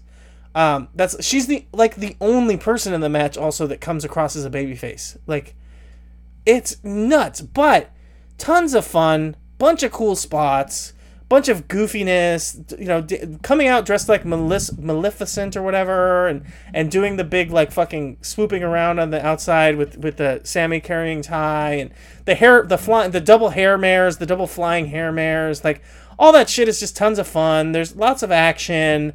Like, this is just popcorn match. This is like, turn your brain off, don't worry about anything making sense, and just watch some fireworks. And it was good for that, But otherwise, like, yeah. And another one where it's just like, I know that you want to get Paige Van Zant on pay-per-view and this and that, but this did not need to be here. This was like really, again, like I said, this is a popcorn match. It's fine enough, but when you're looking at a 4-hour show, you don't need popcorn matches, right? You just really don't. So yeah, definitely one that did not necessarily need to be on the show. No, I'm with you there. So I don't know what this is. Are they waving the white flag and admitting that they messed up with the Sammy and Ty thing and just like, okay, yeah, we messed up. Like we're done. We're done fighting this. Yeah, then it still feels like they're treating Scorp as a heel. So I don't. This is such a weird thing. At the same, so it's hard for me to like do the whole like turn your brain off kind of thing because I'm still just super confused at the end of it all. Like it was fun, it was funny. I like things about it, but I think I was too confused. I think to be able to turn my brain off in that way. Yeah, no, I definitely get where you're coming from there. But yeah, that was the only way that you could possibly enjoy this is to just watch for the flashing lights and the big spots and not try to figure anything out because there's nothing to figure out here. Like you said, I think the most likely answer here is that there's nothing to figure out because what happened here is like they're just waving the white flag, saying fuck it, saying we messed up, we're gonna just get this over with, tie up the loose ends, and then just like start over. And then hopefully I don't know where they go from here, but I would say poor Sammy, but it's like I don't feel bad for him. So I was like, wow, like how quickly he's fallen. Like, the worst. I mean, that's what happens when you tie your horse to Cody. But no, you know who feels the worst for me? The person to feel bad for here is Frankie Kazarian. Why did he have to end up with like you can't get another title shot? Like. They went for broke on that. I mean, they probably wouldn't have given him another title shot anyways, but it's like, man is catching strays out here. Like, he didn't need to be lumped into that part of the stip just because they fucked up the storyline with Sammy and Scorpio. Like, why did Kazarian get thrown in and then also got, like, and you can't get another title match? Like, what the fuck? Oh, my bad, but to go back to the MJF thing real quick. So, sure. A concern that, like, some of our friends have had is, like, this leading to Tony being an on-screen character. And I suggested that, well, personally, I think Tony's smart enough to not do that. Like, I feel like he's proven himself enough, and when he was on screen, he did pull back, that he knows to not make himself an on-screen character, that I like to think he knows to not cross that boundary. So what do you think of Daniels being like the stand-in or the vessel for a little mini feud between MJF and quote-unquote AEW management? Well, thank you, because we mentioned this in the Slack, and it's perfect, because I should put this take out here where I do think it would be great that after all these years, Christopher Daniels finally actually is the higher power. He's revealed as the higher power somewhere, and he pulls off the hood, and it was me all along. But yeah, no, I like it quite a bit. I think it's the perfect role for him. As I mentioned already to you in the Slack chat, he showed up on Dark with Kazarian, that's why it's like a perfect time to bring this up. They were like, oh, we're in SoCal. It felt like it was just a for SoCal thing, and you're going to see something really SoCal. Justin Roberts said that, and then Frankie Kazarian came out, and then they brought out Christopher Daniels. I used to do that, too, back in the day when, Christopher Danielson. Christopher Danielson. I would mix up Brian Danielson and Christopher Daniels, like everyone did, I think, back then. But it's been so long that it hasn't been an issue. But yeah, Christopher Daniels, like, finally, I think that would be a perfect role for him to be kind of the face of decision making, but just like really just the face of corporate. Doesn't have to do a ton of talking, but just comes out and Matt, like how Matt does in action, I think would be perfect. And even if he did do the talking, it's like. We've seen Daniels over like the last over many years. Daniels is a really good talker. So like, yeah, instead of putting TK on there and trying to like see if he has any charisma on screen, use Daniels as that vessel. Yeah, and I think that a lot of people have lumped in the idea that any kind of authority figure on TV is bad, and I don't necessarily know that it is. You can do it right, but here's the thing: heel authority figure is bad. So you can have an authority figure who's a babyface. He's a legend. He's an elder statesman. He's a matchmaker. Like the matchmaker existed on like in territories. Right, of course. You'd have someone, and they're kind of when something needs to be said that's coming from you'd have J.J. Dillon come out and say like the championship committee has ruled on this and that, and it was like You know, it was a de facto, like, authority entity, but they weren't involved in storylines. They represented the company, and they were not a heel. They were a babyface. And they just represented the authority, and they tried to be as even as they could and give the fans what they want, not, like, just trying to fuck over the fans and the champ. And I think that you can do that well, and I think that Christopher Daniels would be a good guy to do that. For sure. Like, easily could pull that off. And like I said, Matt, like how Matt does in action, where, like, you could have one crazy-ass story that leads to him being in a match because he's an actual wrestler, as opposed to TK and then, like, the Vince McMahon thing.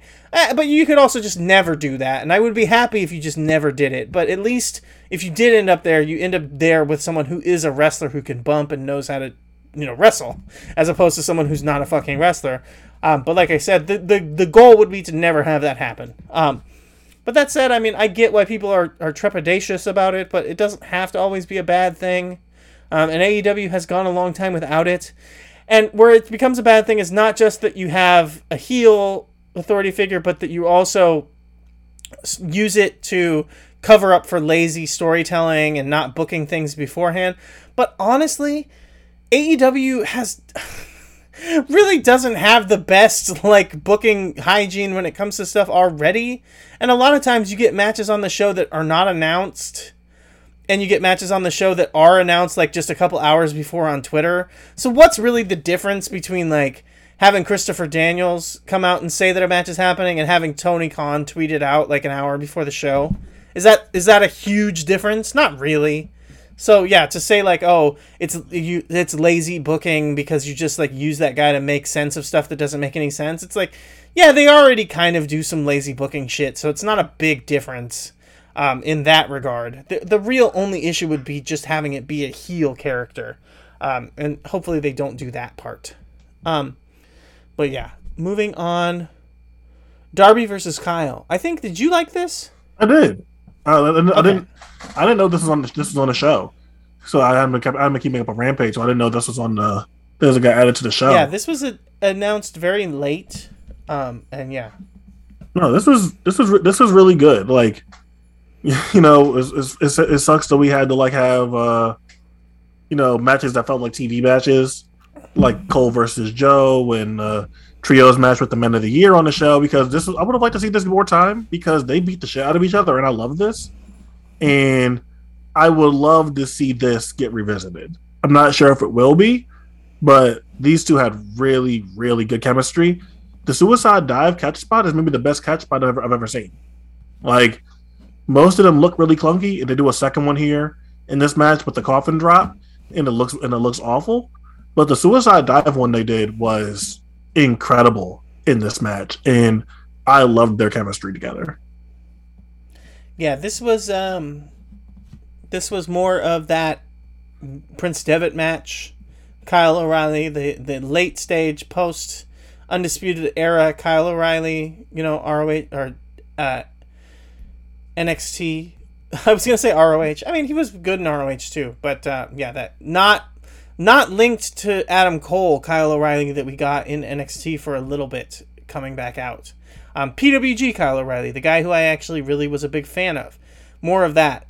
It really does feel like the only time that Kyle O'Reilly really stinks is when he's involved with Adam Cole, which is funny because Simon, Handwork Review. If you want to check out his blog and see his magnum opus, as far as I'm concerned, his deep dive into the pandemic era run of Vinny Massaro, which I think really expressed something that is important to me when it comes to wrestling, and he talks about it as he goes through all the matches. And I won't say that I had a big master grand plan for why I did what I did to commission this project, but I'm happy that it delivered something that really proves kind of a point that I've made for a long time in wrestling, or that I believe for a long time in wrestling, is that, like, there's a ton of unsung heroes, especially in indie wrestling, that are just, like, really good as hell. Like, really good. Not really great, and they don't need to be really great. They're just really fucking good guys who always deliver you that 3-star match. Like I said, it could be 2.5. It could be, 2.25 to 3-star range every time, no matter who they're going out with. Insanely consistent. And yeah, it's funny that that Simon has such an issue with Kyle O'Reilly, because I feel like the only times Kyle really sucks is when he's either tagging with or feuding with Adam Cole. And then when he's not with him, he's decent. And this is more of that good, not buddies with Adam Cole style match. They beat the shit out of each other. Again, like you said, this is something that feels like it should be on the pay-per-view. The suicide dive catch into the guillotine was like the best, like this makes sense kind of catch. The coffin drop into the armbar is the best. This is going to piss off Corwu catch spot, so I love it for that. The fucking King Kong knee drop to the back of the head as the finish was back in the head. That was like I think it was to the ribs. Was it to the ribs? It looked like it was like right to the back of the neck. Oh no. Yeah, you're right. No, it was. It was right in the ribs in the back there, lower back. That's a brutal fucking finish. Looked great. I thought that this kicked ass. Great match, all around, good stuff. Women's title match: Thunder Rosa versus Serena Deeb. I put something out there, tweeted this out, but I really mean it. Like, this match could have main evented any territory, like in the 60s, 70s, even through the early 80s, if it was two dudes, because women weren't allowed to main event back then. But yeah, this was like an old school territory wrestling kind of match, and I don't know that kind of match necessarily gets over with modern crowds. But that said, I thought it absolutely ripped. Like, the aggression was there. The story throughout the match was perfect. Like everything was super on point. There's like crispness, execution was insanely smooth. Like, these felt like the two best wrestlers in the world going at it, just beating the shit out of each other. But again, it felt like it was like lost in time. It wasn't like insanely old school. It was still like very modern, but the psychology and everything else there just really had that. And Serena Deeb, I mean, the post and then the camera post, that spot setting up the big heat was so cool. That was such a neat thing. And Serena Deeb, very interesting, very smart when it comes to in-ring wrestling. Maybe not the smartest at picking spouses, but whatever. Not everyone's perfect. But yeah, when it comes to in-ring wrestling and coming up with neat little stuff, and one thing I love, and this used to be a thing that I used to love about Trevor, like the ponytail, the bun, like Serena Deeb is always so in place. And when I saw her on Dark, right, like it stood out to me. I was like, oh, okay, like, yeah, like there's that Deeb thing where like she was in a more of a squashy match on Dark with Sky Blue and Mia Yamashita, and like her hair stayed in place the whole way and it was perfect. Her bun was perfect and there was no problems. This is a bigger match against a legitimate opponent. So by the end of it, her bun is like frizzled and messed up and like she really feels like she's been through it, right? And I love that because like that was like the Trevor thing, like I said. Like you could tell when Trevor once the match really got going, his hair would come out of the bun. I love that because it's just like, it's a stupid little thing, but it's like, it's really showing like actually some change. Some like physical representation. It's kind of like blood, like how blood really can like show you that something's happening. Like having the hair actually get messed up with someone who, like, if she's having just a normal match against like whatever and not a real challenge, nothing really happens. Her bun stays perfect. But this one's a real fucking fight. By the end of it, her hair's looking all wild and crazy. Like that kind of stupid little details I think are really cool. That said, yeah, they beat the piss out of each other throughout this whole thing. Really long, but didn't feel super long. Like, yeah, I thought this was really great. And it just sucks because I still think that Thunder Rosa, even with something like this, and this might just be an AEW problem right now, is that they're just like, their champions are not building reigns that feel epic and feel important. Even though they're having like good matches and all this stuff, it just, like when we talked about coming into this just didn't have a bunch of buzz. It didn't have hype. I didn't feel like anything was happening. So then once it was over, it didn't feel like she really did anything. Even though it was a great match, it doesn't feel like Deeb like proved something and made something out of this and made something of herself and is like really building up this championship and this title reign. It was a awesome match that I really, really enjoyed. I honestly could say like maybe second or third favorite match on the show. Actually, you know what? My brain is a little foggy on that because when I watched it live, I had to leave and went back to watch the three-way tag match, so I kind of don't think of it as part of the main show, but looking back on it, yeah, so like fourth or fifth favorite match, which then makes it not that big of a thing to say, right? But either way, I just think that they have a problem with their champions. Hangman was the same thing. I just felt like his reign didn't feel cohesive, and I'm kind of getting the same thing with Rosa here, where the reign just doesn't feel. There's not like a narrative to it that makes it feel bigger than it is. But what did you think of the match?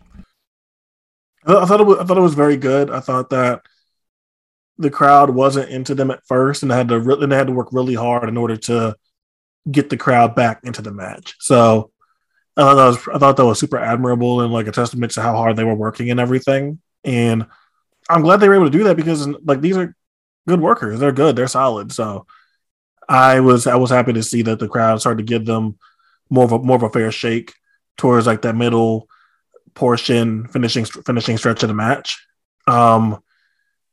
Yeah, I think it's an interesting thing that I don't think AEW oddly doesn't have great championship reigns at all other than Darby. I think like it feels like the only I guess if you want to like look at any of like any one of the Cody TNT title runs, but really other than Darby and I think Mox, yeah, but then Mox did it during an era where there was no real crowd to feed off of, so like,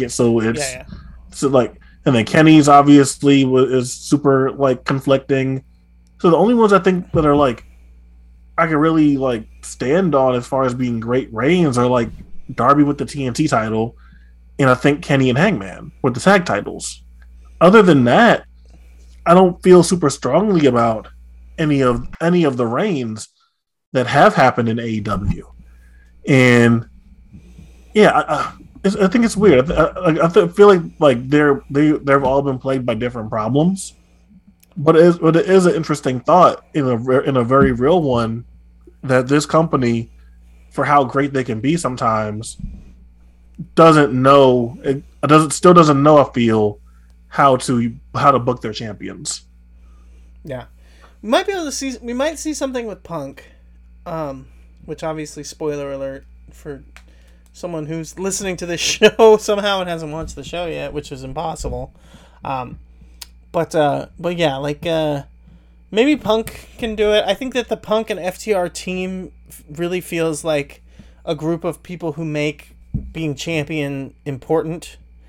But yeah, like look at like Jade. Like Jade's championship reign is a really good example of like what I think is like a major issue here is that like Jade feels like she's just doing the same thing now with the championship. Like she's still just doing exactly what she was doing before. And like that just makes it hard to be like, okay, the title matters, you know, because like you're not doing anything with the title that you wouldn't have been doing before. And that kind of thing, it's just like, whatever. And then a lot of them, it's like I said, it misses cohesion. I think, honestly, the best championship reign going into this pay-per-view at this point would have been Jurassic Express, and people fucking hate them. Like, people just do not like that team and want them to lose the title so bad.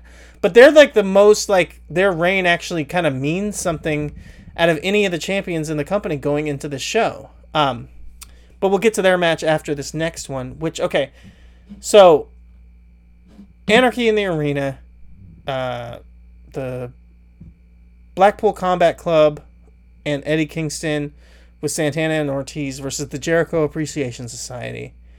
I think I'd have to say it feels cheap, but this had to be my match of the night. But I don't know if it's for you because I know that there's other matches that you liked quite a bit. Quentin, what did you think? It's close. It's close. It definitely is close. It's not for sure. But I say it feels kind of cheap because of what it is. It feels a little bit like cheating to have something like this be your match of the night because it's really not a regular wrestling match at all. Of course, but then like we both like drooled over Stadium Stampede, the first one. You know what I mean? So like if it's the match of the night, it's the match of the night. Like that's just what it is. I just had one that I liked probably just as much, but there is so much to like about this. Like with these type of matches, there's just all the different stuff you get. Like Eddie walking down with what's the other 2.0 guy's name that's not Angelo? Um, I know they call. I know. about I know. Like he Matt Menard. Yeah, and like him having like Matt's blood all over him. Yeah. Like in walking down with the gasoline can and all that kind of stuff, and some of the gnarly stuff they were doing with like the turnbuckle and the ring equipment, hooking each other and the fire extinguisher and I mean, there's a pile driver on the ring steps. Yeah, off the apron. Pile driver on the ring steps using the fucking freight elevator for a Yes. fight. Like the Daniel Garcia and Eddie Kingston stuff portion was like super intense and felt like they were really beating the shit out of each other. So there's a lot to like here. It's chaotic, it's fun. There's a lot of blood. The crowd is into it. Wild Thing is playing for like fucking 8 minutes. So yeah, that's great. So that always adds to it. So I love this.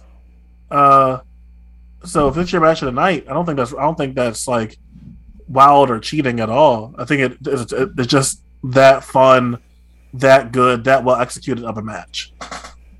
Yeah, I mean, this is maximalism at its best. Like, this is everything. Everything. This match has it all, man. And it's wild and chaotic and all over the fucking place. And it's hard to follow, but, like, oh my god. Yeah, like, full goblin mode Garcia, I think, is the best fucking thing ever. And not something that I wanted from Garcia, right? Like this whole, like, sports entertainment thing, like, Garcia being in sports entertainment and everyone being upset about that, but like we don't see this kind of stuff from Garcia on the indies, really. Like, you know, even if he was great, he didn't give us a ton of wild fucking crazy all over the place brawls or something like what he does with Moxley on Dynamite. Like, we don't get a ton of those kind of matches from him because people aren't gonna book him for that, right? And like, this is another thing why I love this match. Like, this match is one of those, like, take something that people, again, if they're fucking just like really dull and don't get it, that like can be stupid and can be this fucking like over the top bullshit, whatever, and then just completely turn that on its head and make it great. People ragged on the internet for months and complained and bitched and moaned, and even he complained about it in podcasts about the fucking hot dog cart and the mustard, and the ketchup and the mustard. And Jon Moxley fucking pissed and moaned about WWE bullshit with the mustard. And oh my god. Okay, they do the hot dog cart here, and the mustard is all over the fucking place, and people are losing their minds for it. People love it. People are saying it's so great. I saw people, I would never think mustard. Have you ever seen mustard in a wrestling match? When I saw people tweeting shit like that, I was just like, how fucking short is your memory? It was not 10 years ago. It was, you know, maybe 3-4 years ago. I don't know. How long ago was it that Moxley did the mustard bullshit in WWE and everyone said, that's so disrespectful. Oh, that's such bullshit. Moxley selling for mustard. Oh, this stupid cheesy. No. It doesn't have to be cheesy. You know, the concession stand brawl going back to Memphis and shit was like fucking brutal and chaotic and violent. This shit does not, just because, like, don't ever poop on something just because of what it is. The reason why things suck is the way that they're presented. And when they're done right, like, they can be great. You know what was one thing that stood out to me, and I thought it was very funny because, like, it's just such a silly little thing, but, like, I didn't see anybody else mention it, and probably because it, like, broke or fell or whatever, is Jericho goes for the Lion Tamer on a table. And that's, like, people always talk shit about it, you know, like, especially, like, the famous tag team match, the Triple H and Stone Cold versus the two Chris's. And the Lion Tamer on the table that pulls Triple H's quad, fucks him up and fucks up that whole storyline and all that. And people always like to joke, like, why is the Lion Tamer worse on the table? Blah, blah. He does it in this match, and no one fucking says a word. No one says, why is it worse? You know what I mean? Everyone's just into it. They enjoy it. But goddamn, like I said, you talk about maximalism. They did everything in this match. It's hard to even go through it. One thing I loved is I remember when Brian first came into AEW, he said he kind of didn't want people to keep doing the yes chants. And he wanted to bring back the you're going to get your fucking head kicked in chant, right? Which I don't know how much of it's a joke. You can never fucking tell with Brian. This guy, he's like the ultimate worker. People talk about MJF doing work shoots. I mean, Brian, who knows what's real and what's fake with this guy. But when the crowd was really getting into the yes chants and all that stuff, it felt like he responded by shouting, "Now I'm going to kick this guy's head in." Like, he really wants people to do the "you're going to get your head kicked in," and it's just not going to happen. That was a very special moment in the history of wrestling where that became a popular chant, and I just think it'll never happen again. The finish is fucking just brutal. The half crab, as I know that you're a fan of, and the choke with the ropes for the finish was perfect here. We haven't talked about it yet, but I think maybe we'll get into it in the main event. But yeah, this was phenomenal, great stuff. But now, Quentin, I think I know. Okay, actually, do you want to talk about Roosh coming in, the end of the AOH or whatever, the Andrade Family Office? Yeah, let's AFO. And Roosh coming in.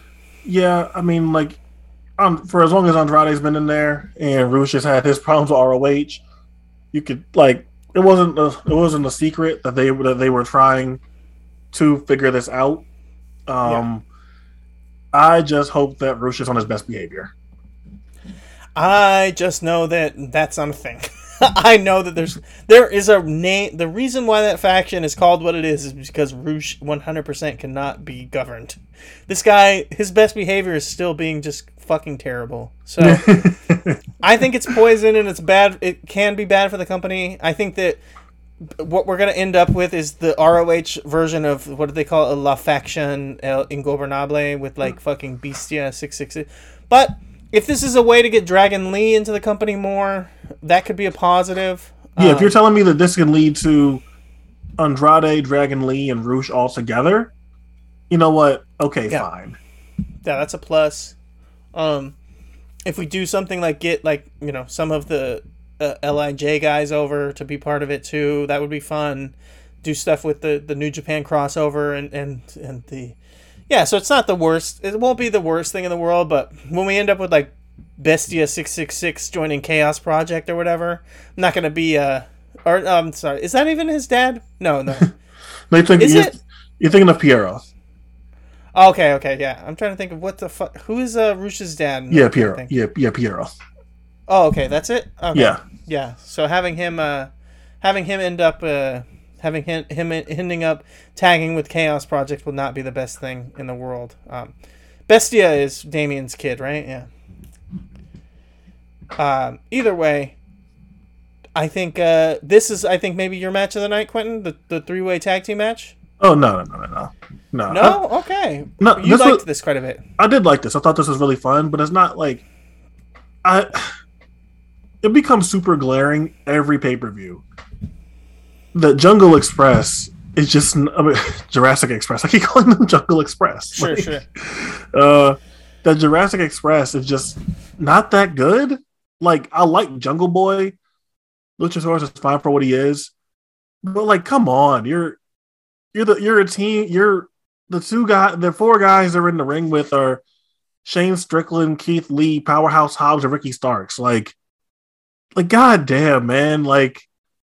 They look like nerds. They look like complete fucking dorks compared to these guys. Like, it's just super glaring. And they won the title, and it was a cool moment, and it was the right decision at that point in time. But I think it's one of those things. Like, I feel like people like to say something failed if it cools off. I think that.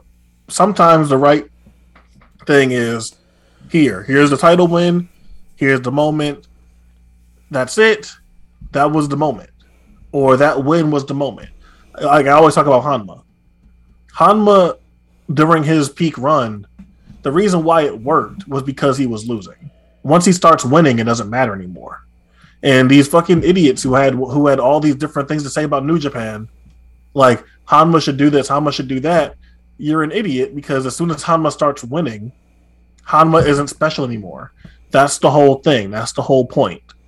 And I think that's the reality of some wrestling acts, where they get over, but it's not because we want to see them like all the time and be fucking world beaters. They're over. We want to see them have their moment, and then like, okay, cool, okay, we're ready to move on now. And I think that's Jurassic Express. And I know with Jungle Boy, there's more plans for the future with him, and I think that he is like very talented and will eventually be ready for that whenever they go forth with that. But when you're in the ring with Swerve and Keith Lee and Ricky Starks and Hobbs, it's glaring how uncool they are. It's glaring how like the level below how they feel. And it's a good match, but their stuff is the worst bits of it. And it's not a coincidence that it is. Sure. I mean, that's a bitter pill to swallow, but you're probably not wrong there. I'm like, as you talk about it with the four other guys in it, the first thing that popped in my head was like, Powerhouse Hobbs, what the fuck are they doing with this guy, man? This is like, talking about the Wardlow stuff, like, Powerhouse Hobbs should be at the top of the card. This motherfucker is ready. He's insanely good. He stands out. Huge star. Then I'm like, his tag team partner, Ricky Starks, is just as fucking good. Like, he's just as big of a star. Like, probably a bigger star, better talker, stands out insane. I've been watching Ricky Starks long enough to know that he can fucking go when it comes to wrestling. He'll give you whatever match you want. He'll give you fucking major epic main events if you need it. Like, and then you've also got Shane Strickland and Keith Lee, who are just like ready to fucking go, like, any moment. This tag team feels like such like a holding place, whatever. And then again, the same thing with Jungle Boy. But like, I'm just like, when you look at the level of talent that you have against them, I'm not saying cut bait on Jungle Boy, but like, I don't know, this idea that like you've got big plans for him in the future. Like, based on what? You need to start thinking about motherfuckers who are producing right now. This promotion has too many people who are showing you that they're ready to produce right now, that your future plans need to be thinking about pushing them. Especially when you talk about these four guys that are in this match against the Jurassic Express. Like, the future of this company needs to be, what are we doing with these guys? Not Jungle Boy. I'm sorry, but like, that ship has passed. That was the idea years ago when the Jungle Boy MJF feud, and we talked about it, and how I liked this idea that this company has this generational rivalry that continues on for years and years down the line as they move up the card. This is a different company now. This is not the company that it was back then, where we had years to do with that kind of stuff. We are now in a company where you've got four amazing fucking superstar level athletes that you're sticking together into tag teams that don't feel like they need to exist just because you don't have anything else to do with them. And that's kind of a problem. Yeah, at some point, it's like we like it's like the kind of reality talked about with Proud and Powerful. Yeah, they were originals, and that's cool and all, but other better people showed up. And like, and sometimes you have to, like, it's not wrong to change course because of that. Well, especially because you've got these guys in this holding pattern, losing in the end to this team that feels like it just honestly just shouldn't even be on the show. And I hate to say that because I think the Jungle Boy has gotten insanely good at the kind of wrestler that he wants to be. You know, I think the Jungle Boy is in that lane that, like, we used to and still talk about Nick Jackson, where it's not really appreciated just how good of a flyer he actually is. When it comes to the rope walking and the little trick shit that Jungle Boy can do, he is so fucking nimble and so goddamn quick and so good at this shit and doesn't have really ever any issues, that I think that it's overlooked just really how quality he is. It's overlooked because the only fucking thing anybody talks about with Jungle Boy is like, oh, the potential. Oh, they're gonna do something with him. Oh, this and that. But like, no, like, focus on that he's actually a kick-ass wrestler right now and like kind of go with that. Don't talk about like, oh, he's a future big-time star and this and that. Like, put him in the TNT title picture and just let him have some really fucking crazy matches with those kind of guys. Like a Scorpio Sky versus Jungle Boy match, I think would go fucking crazy right now. But instead you're doing this, and as you said, it feels like such a fucking it feels like a waste because on top of that, you've got these two great tag teams that one of them should have won the fucking titles. And then maybe it would feel more like these teams actually matter and it wouldn't feel like just thrown together guys being wasted. If they actually had the titles and you did something with them. That said, this match was fucking nutty. This match just would not stop with the insanity. I kept kind of hoping that at some point they would slow down so I could catch my breath, but they refused. Yeah, this was nuts. And as you said, I mean, I guess the Jungle Express stuff, or the Jurassic Express stuff. See, Quentin, see what you did to me. I'm sorry, but I know. Jurassic Express stuff was the worst stuff of it, but like that's, I mean, by a very hard to even notice margin. But either way, like, yeah, this was fucking crazy all the way through. These guys, everyone in this match, I think is really, really fucking good. Even the dinosaur Luchasaurus, I think is like really good, and people just love to like. People either love to like love him as a meme or love to hate on him because he's a meme and overlook that just without the mask, he's actually really good at what he does. Like, you know, whatever. Like, it's goofy, and it's not. I'm not saying he's great. Just like when I said the Jungle Boy has become very good at the kind of wrestler he wants to be. You know why I said it that way? Is because I don't like that kind of wrestler. I don't like rope walking, high flying, really super like fucking lucha intricate stuff.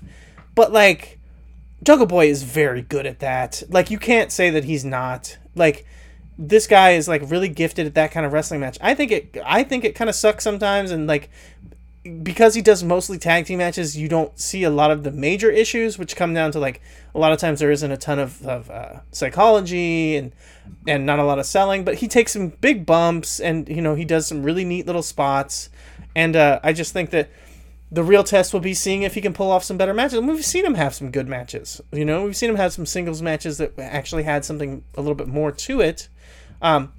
So maybe eventually we get there with him, but yeah, you know. All right, main event. So now I'm thinking this has got to be your match of the night, Quentin. The main event: CM Punk versus Adam Page. It really is. The finish, even with those Punk shot lariats. No, I like that because I actually like that a lot. Oh, this is the Punk. Okay, yes, this was. I forgot this. It's been a very long time since ROH Punk, where the argument for Punk is that the reason it's actually good that he sucks because it's part of the Punk character is that he's not athletic. No, I'm fucking with you. No, I know. It's like that I actually like because the Punk shot lariat's fucking hard to do. Like, who the fuck did CM Punk at like 41 years old think he is trying to do that shit? Like, come on now. I love that. I love that aspect of it. But yeah, man, I thought the Hangman was brilliant in this match. I thought he was incredible. I thought he was just as good as he was in the Danielson matches. I thought it was that kind of a performance for him. Yes. And it's a shame that it feels like his reign is ending and is going to be remembered in negative ways because I feel like he did nothing but have great performances the whole time. Like, he was great. He was great the whole time. And I think that this was just as good as any of the stuff that we saw him do versus Danielson in terms of an individual performance. Punk was great. Punk is great as always. His timing, his pacing, his understanding, his structuring of things, the way he's interacting with the audience, Page's intensity, the way he just the fire in his eyes and everything that we see there, like it's all a great total package. So I really enjoyed the match. Page's knee selling down the stretch, I loved it. Seeing Punk actually throw some like pretty stiff shots at one point, like there's a lot to like here. The one thing I do have a little bit I think the finish made it a little flat, but I think they are protecting Hangman way more than people care to admit. Is I think what happened there, and I also have my own theory as well, but you can tell me your general thoughts on the match before I get into my theory about Punk going forward. Okay. Well, okay. So this was my second favorite match of the night. So I'm pretty close to you on that.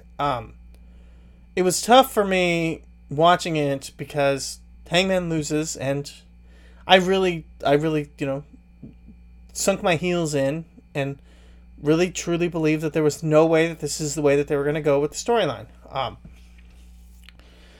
And in the moment I was upset, and I'm still honestly kind of upset, but whatever. That's not the point. That's not the point of why I watch wrestling or why we watch wrestling or why we do podcasts and all that. I don't watch this shit just to get what I want.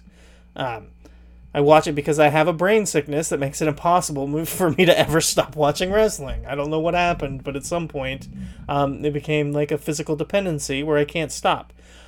So yeah, that said, I'm with you. I thought that the subtle heel stuff from Hangman here was great. I think that the subtle heel stuff and babyface stuff throughout this entire feud has been really, really intriguing and interesting to watch.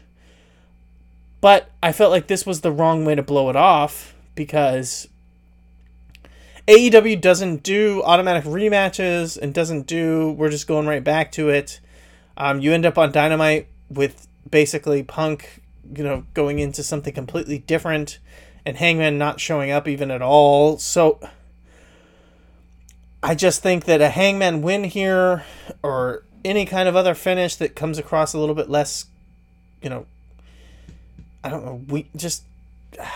I don't even know where this finish really leads you, and it feels like it just ends up leading you to nothing between them.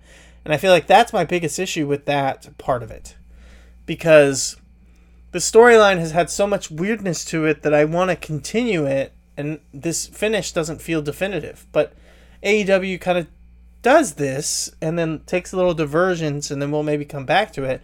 And I think that's part of what makes title reigns and everything about this company when it comes to these kind of stories not hit as hard. It's not necessarily that they do slow builds, but that they do too many diversions and they take too much time off between things. But yeah, I mean, phenomenal performance from Hangman, and not even, as you talked about comparing it to the Danielson stuff, not even the same kind of performance as the Danielson match.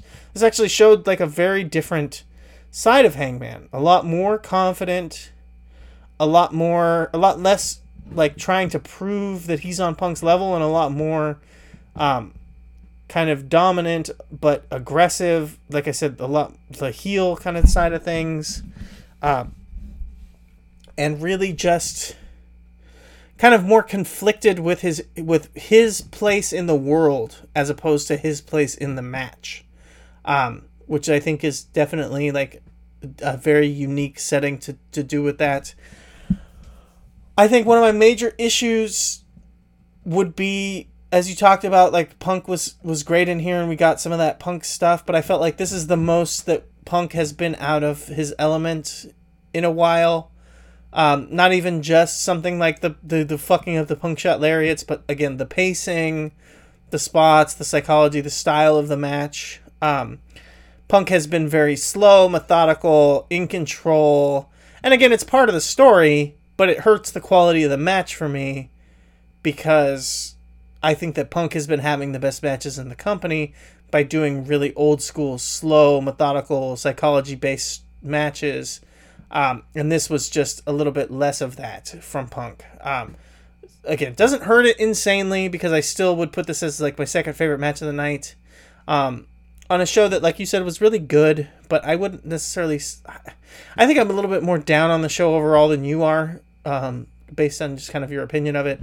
But yeah, so that's kind of my negatives on it. And I guess now will be the time, before you get into your theories, now will be the time that I bring it up because I kind of referenced it earlier. But I guess the WVP, the worst valuable player or whatever, of the night, the shout out has to go to the sharpshooter, because nobody on this show was able to do a good sharpshooter.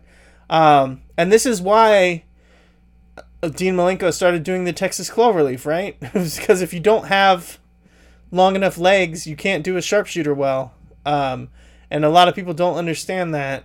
And there's very few people who pull it off right, but it's a physical thing, and that's the problem I think that people have, is they don't want to except that like the problem is not like, you know, just doing it or whatever. It's like you have to physically be able to do the move with how long your legs are compared to your opponents, and if it doesn't work right, if both the people in the match don't have long legs, it's gonna look stupid.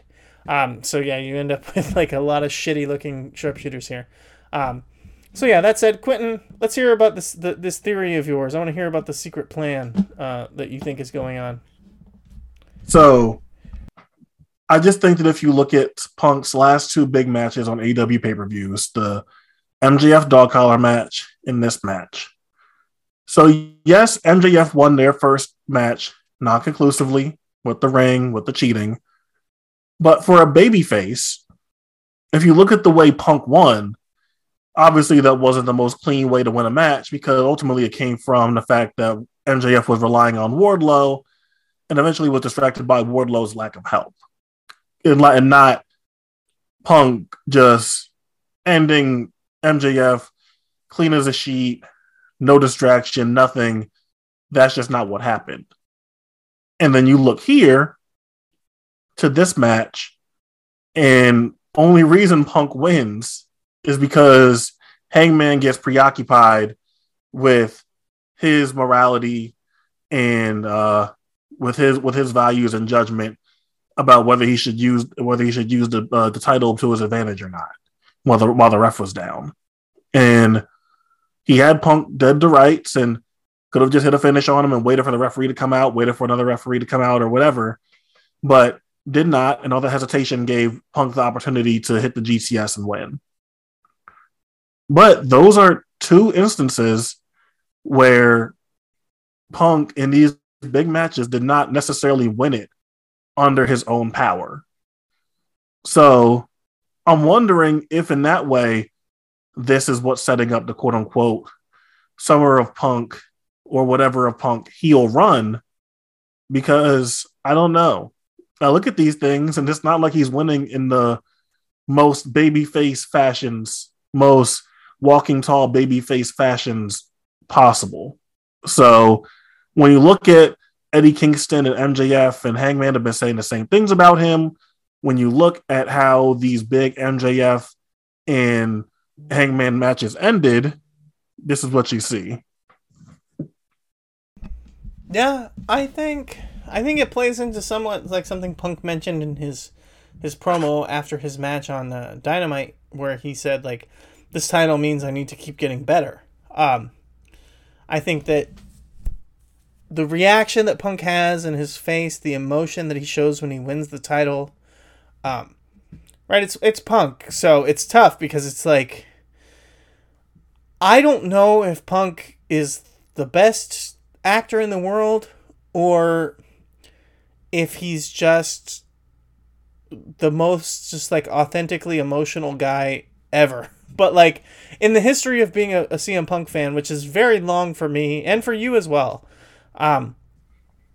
this guy just wears his heart on his sleeve in a way that's like really hard to compare to a lot of other wrestlers. The emotion that we get out of Punk constantly from his entire career is like really fucking deep, and there's a ton there. So, and again, like I said, I don't know if he's just an amazing actor or if this shit is real, but like I think of like, you know, the last night in ROH and the crying there, the crying on the Chris Benoit tribute show, is that shit fake? The face that he makes here, like how much you get out of him, the pipe bomb itself, like the emotion that you get from him. And that's why, I think that's why, part of why, like, so many people are gaga for the MJF thing. And I'm just like, it was really good, but, like, it's not Punk. Punk is kind of a one-in-a-lifetime, one-in-a-generation level talent when it comes to that, because, like I said, if it's acting, this guy should be winning Academy Awards. And if it's real, it's insanely compelling how well he is able to harness his real-life emotions into shit that like really becomes engaging and intriguing. Because I heard someone describing that they were talking about acting. I don't remember where this was, but it was just recently, and it actually really fits. It's like a lot of people think that acting is like giving a real world reaction to something on film, but that's not true, because there's like there's events that happen, and like when you see the real life way that people react, it doesn't give you what you would predict. Like, I can't remember what the example that they made was, but there was some really catastrophic event that happened, and they said like every picture of the audience was just people with their mouths wide open, like literally every person in the crowd with their mouth agape. So much so that like when someone saw it, that was like, you know, a media person, they were like, "Oh, that looks fake," you know. But it was real life. Like, and that's the problem. Like, acting is not about conveying how people would actually act. Acting is about conveying a reaction that people want to see being done by someone that they find intriguing. And that's why CM Punk is such an amazing actor, because he gives you the reaction that you want to see, and he's insanely intriguing. And then also on the other side of it, like, maybe it's just the real guy, but that would be nuts. So it's just like, I don't get that from MJF. Like, it's not the same thing, right? But again, Punk is very, very unique. That said, his promo after the match, I don't know if this motherfucker's ever going heel. I think I look at his career. I look at his scrum. He says this is the first time he's ever felt comfortable as a babyface, but this is still CM Punk we're talking about, right? And I'm like, even if I think it's totally possible that it could just be a thing where all these AEW guys are paranoid, in that Punk, it just storyline wise, that all these AEW guys are paranoid, and Punk really just has no intentions of whatever insidious thing they're talking about. But it's been 3 straight stories like this. Yeah, and it's Punk, and you know that, like, he's a snake, right? He's a snake, so you expect that at some point it's going to turn. It has to turn. But also at the same time, he's been so good at this, and I want to believe. I really want to believe in Punk at this point. And I think that's a good thing, though. That you're gonna believe in him, so when he does turn, it's gonna be even worse. Yeah. It's amazing. Like, again, like I said, this is a once-in-a-lifetime talent. This is a person who, even before the AEW run, I've been on this podcast talking about that I believe that he should 100% be in the Hall of Fame. I don't care what Hall of Fame we're talking about at this point, but, like, any Hall of Fame, CM Punk belongs in it. And this run, I mean, how do you watch this run and not say that this is not one of the best wrestlers who's ever existed? With the quality of his matches and the quality of his character, this is a once in a lifetime, once in a generation, once in the history of fucking wrestling. How many wrestlers really execute the stuff that I was just talking about when it comes to that acting, when it comes to that showing that emotion on a compelling figure's face? Are there really any wrestlers who do it better than Punk? Everything this motherfucker does feels 100% authentic. I think, you know, Eddie Kingston is in that conversation, but Punk has been doing this for so fucking long. Eddie's been doing it for a long time too. But, like, god damn, this guy is so good at this, where everything he does feels 100% real, but, you know, hyper real, I guess you could say. You know, it's that, like, above and beyond just real life. It's seeing the what feels right happening from the most compelling man in the history of fucking wrestling. I love this guy. I love CM Punk. I really do. I always have. I always will. But yeah, like, that's why it's so weird that I was so dug in with my heels on the idea that he shouldn't win the title, right? And that's why it's so weird to be how upset I was. It's like we were going against our hearts for just what made sense. Like, we're like, that's what usually how I do with predictions. It's like, I'm going with what I think makes sense. Like, and to me, what makes sense is, well, no, like, Hangman should be able to say that he beat both CM Punk and Bryan Danielson. He should be able to say that. Yeah. Like, that's what makes sense in my head. But at the same time, it's like, do I think that Hangman should be the champ over CM Punk? No. I love CM Punk. Yeah, exactly. And then when it happened, and I just want to be like, I wanted to be right. I dug my heels in, but it doesn't matter. We got Punk as the champion. It makes sense. Dude, he fucking walked away from WWE in January of 2014. And, like, so much time has passed. So much time that he could have spent wrestling has passed. He's gotten older. all these things and to come back and like we talked about it plenty in 2021, but to come back and still like be that good and maybe even have gotten better. Yeah. In some ways, it's like this. What Punk is doing isn't normal. No, it's not. It wouldn't be shocking to say, okay, Punk at this point in his career is the best he's ever been. Just, linearly if he had continued to do it. But yeah, the fact that he took all that time off, didn't wrestle at all, and then somehow came back and is better than he's ever been is fucking insane. And he hit the ground running as if he hadn't... I was going to say as if he hadn't taken time off. No, like, he wrestles now as if he had been wrestling the entire time. He is so smart that he seems like he was still wrestling the whole time. He's not like he was before. He feels like he has the experience of someone who's been wrestling for fucking, 30 years, 20 years, 40 years at this point. This guy, he's so goddamn good. It's insane. And then, like I said, the character stuff has never changed. So, I don't know. Punk turning heel, I don't want to predict it. Here's the thing, and you're right, because you said it. I don't want to predict it because I don't want to see it coming. I want it to surprise me, so I'm going to let it just happen when it happens, and I'm going to just enjoy the ride. And that's, I think, what makes the most sense for me. Dynamite. You watched it. I was there live. My live reports are that, like, I don't like arena shows. I don't like big shows like this. I don't even know it's the Forum. I don't even know what they call it. It's not for me. I'm happy that in like 2 weeks range, I'm going to see Prestige. I'm going to see Lee Moriarty versus Takeshita, Soup, if you know, the Cinnabon guy, as far as Alicia is concerned, which I find very funny. And I didn't even know that they're making that the main event of the show. I thought that was just a match on the card, but it's now the main event, which is exciting. Yeah. I guess it's 2 AEW talents going off, but yeah, that's my biggest takeaway from being at the show live was that, like, I don't like this kind of show. I don't like TV wrestling. I don't like big buildings like this. When I went to the Cow Palace, I intentionally tried to get the furthest up as you can get.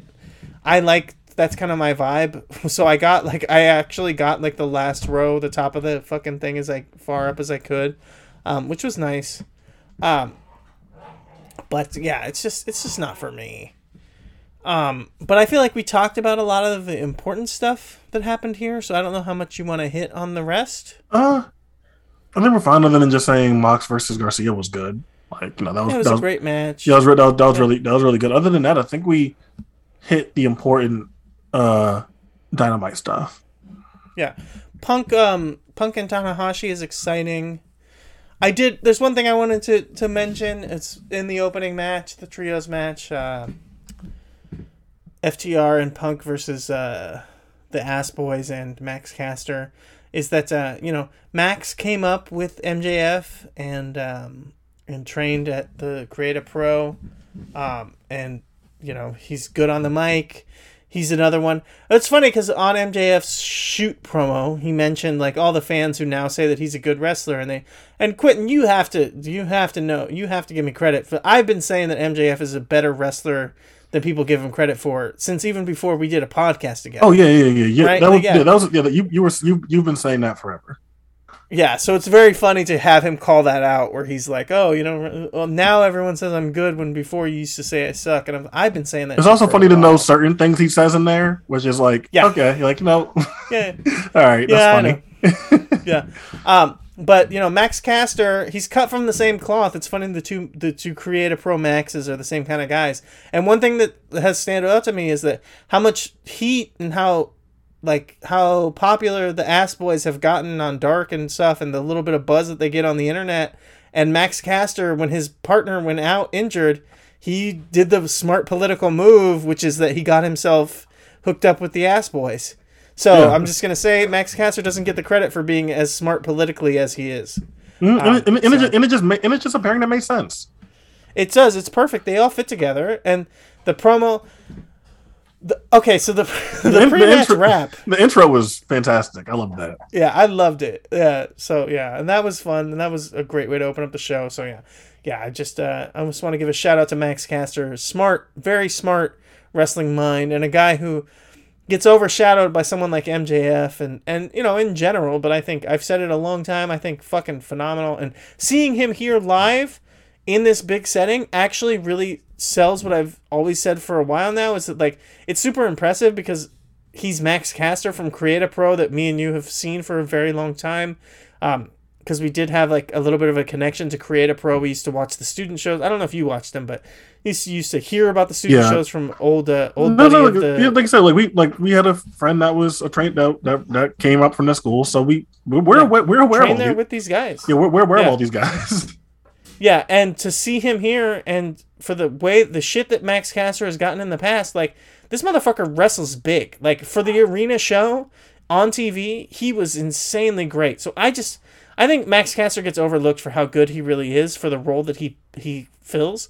He's the best fucking TV jobber that this company has. Like, bumps huge, sells gigantic, cuts those promos to come out so he stays over. Like, he's a big win because he's always over. He makes everything look great. Like, yeah, and seeing him live really just put that over the top for me. Just how good he is wrestling in a big building like this. Like, goddamn, like he's phenomenal. Like, he really is very good at this kind of wrestling. And this is not like necessarily a ton of people's favorite kind of wrestling, myself included. I don't love like a big arena wrestling. Like I said, I don't even want to fucking go to another show like this. And I don't really watch a ton of TV. But yeah, like that was another thing that was really glaring about the live experiences. Man, when the music would hit and the little symbols would show up on the screen, people would go crazy. Like they knew exactly who it was. And I'm like, damn, dude, like I have no fucking idea. Like I do not watch wrestling like this anymore. I don't watch TV wrestling and know the music and know the symbols and know who it is based off that stuff. But yeah, like Max is great at this kind of wrestling. So yeah, just another guy who I think gets overlooked for how good he is at this. Otherwise, yeah, the rest of the show, whatever, it is what it is. Miro coming back is really cool. I guess we should talk about that. But his first match back was with Johnny Elite, Johnny Mundo, Johnny Nitro. Just Johnny everything. John Morrison, John Hennigan, you know who he is. But yeah, that's not a great first match, but Miro fucking rules. I was excited to see Miro back, so that's about it. Otherwise, Quentin, what else do we want to dig into? Best of the Super Juniors. All right, night 10. Quentin, you want to say goodnight? You want to talk about anything else? No, I'm great. I'm perfectly fine on closing this out. You can follow me on Twitter at QT_Moody. You can follow Tim at Bone Dog's Wife. You can follow the podcast network at WDKWPN. And if you're so kind, you could donate to coffee and pay for me and Tim to go on vacation. We really should go on vacation. I've been watching Grey's Anatomy lately. Don't ask me why. And it's renewed my vigor. It's renewed my vigor to go to Seattle. So if you want to fund my trip to Seattle, then donate to the coffee link. Otherwise, thank you all for listening, and hope you're here next time.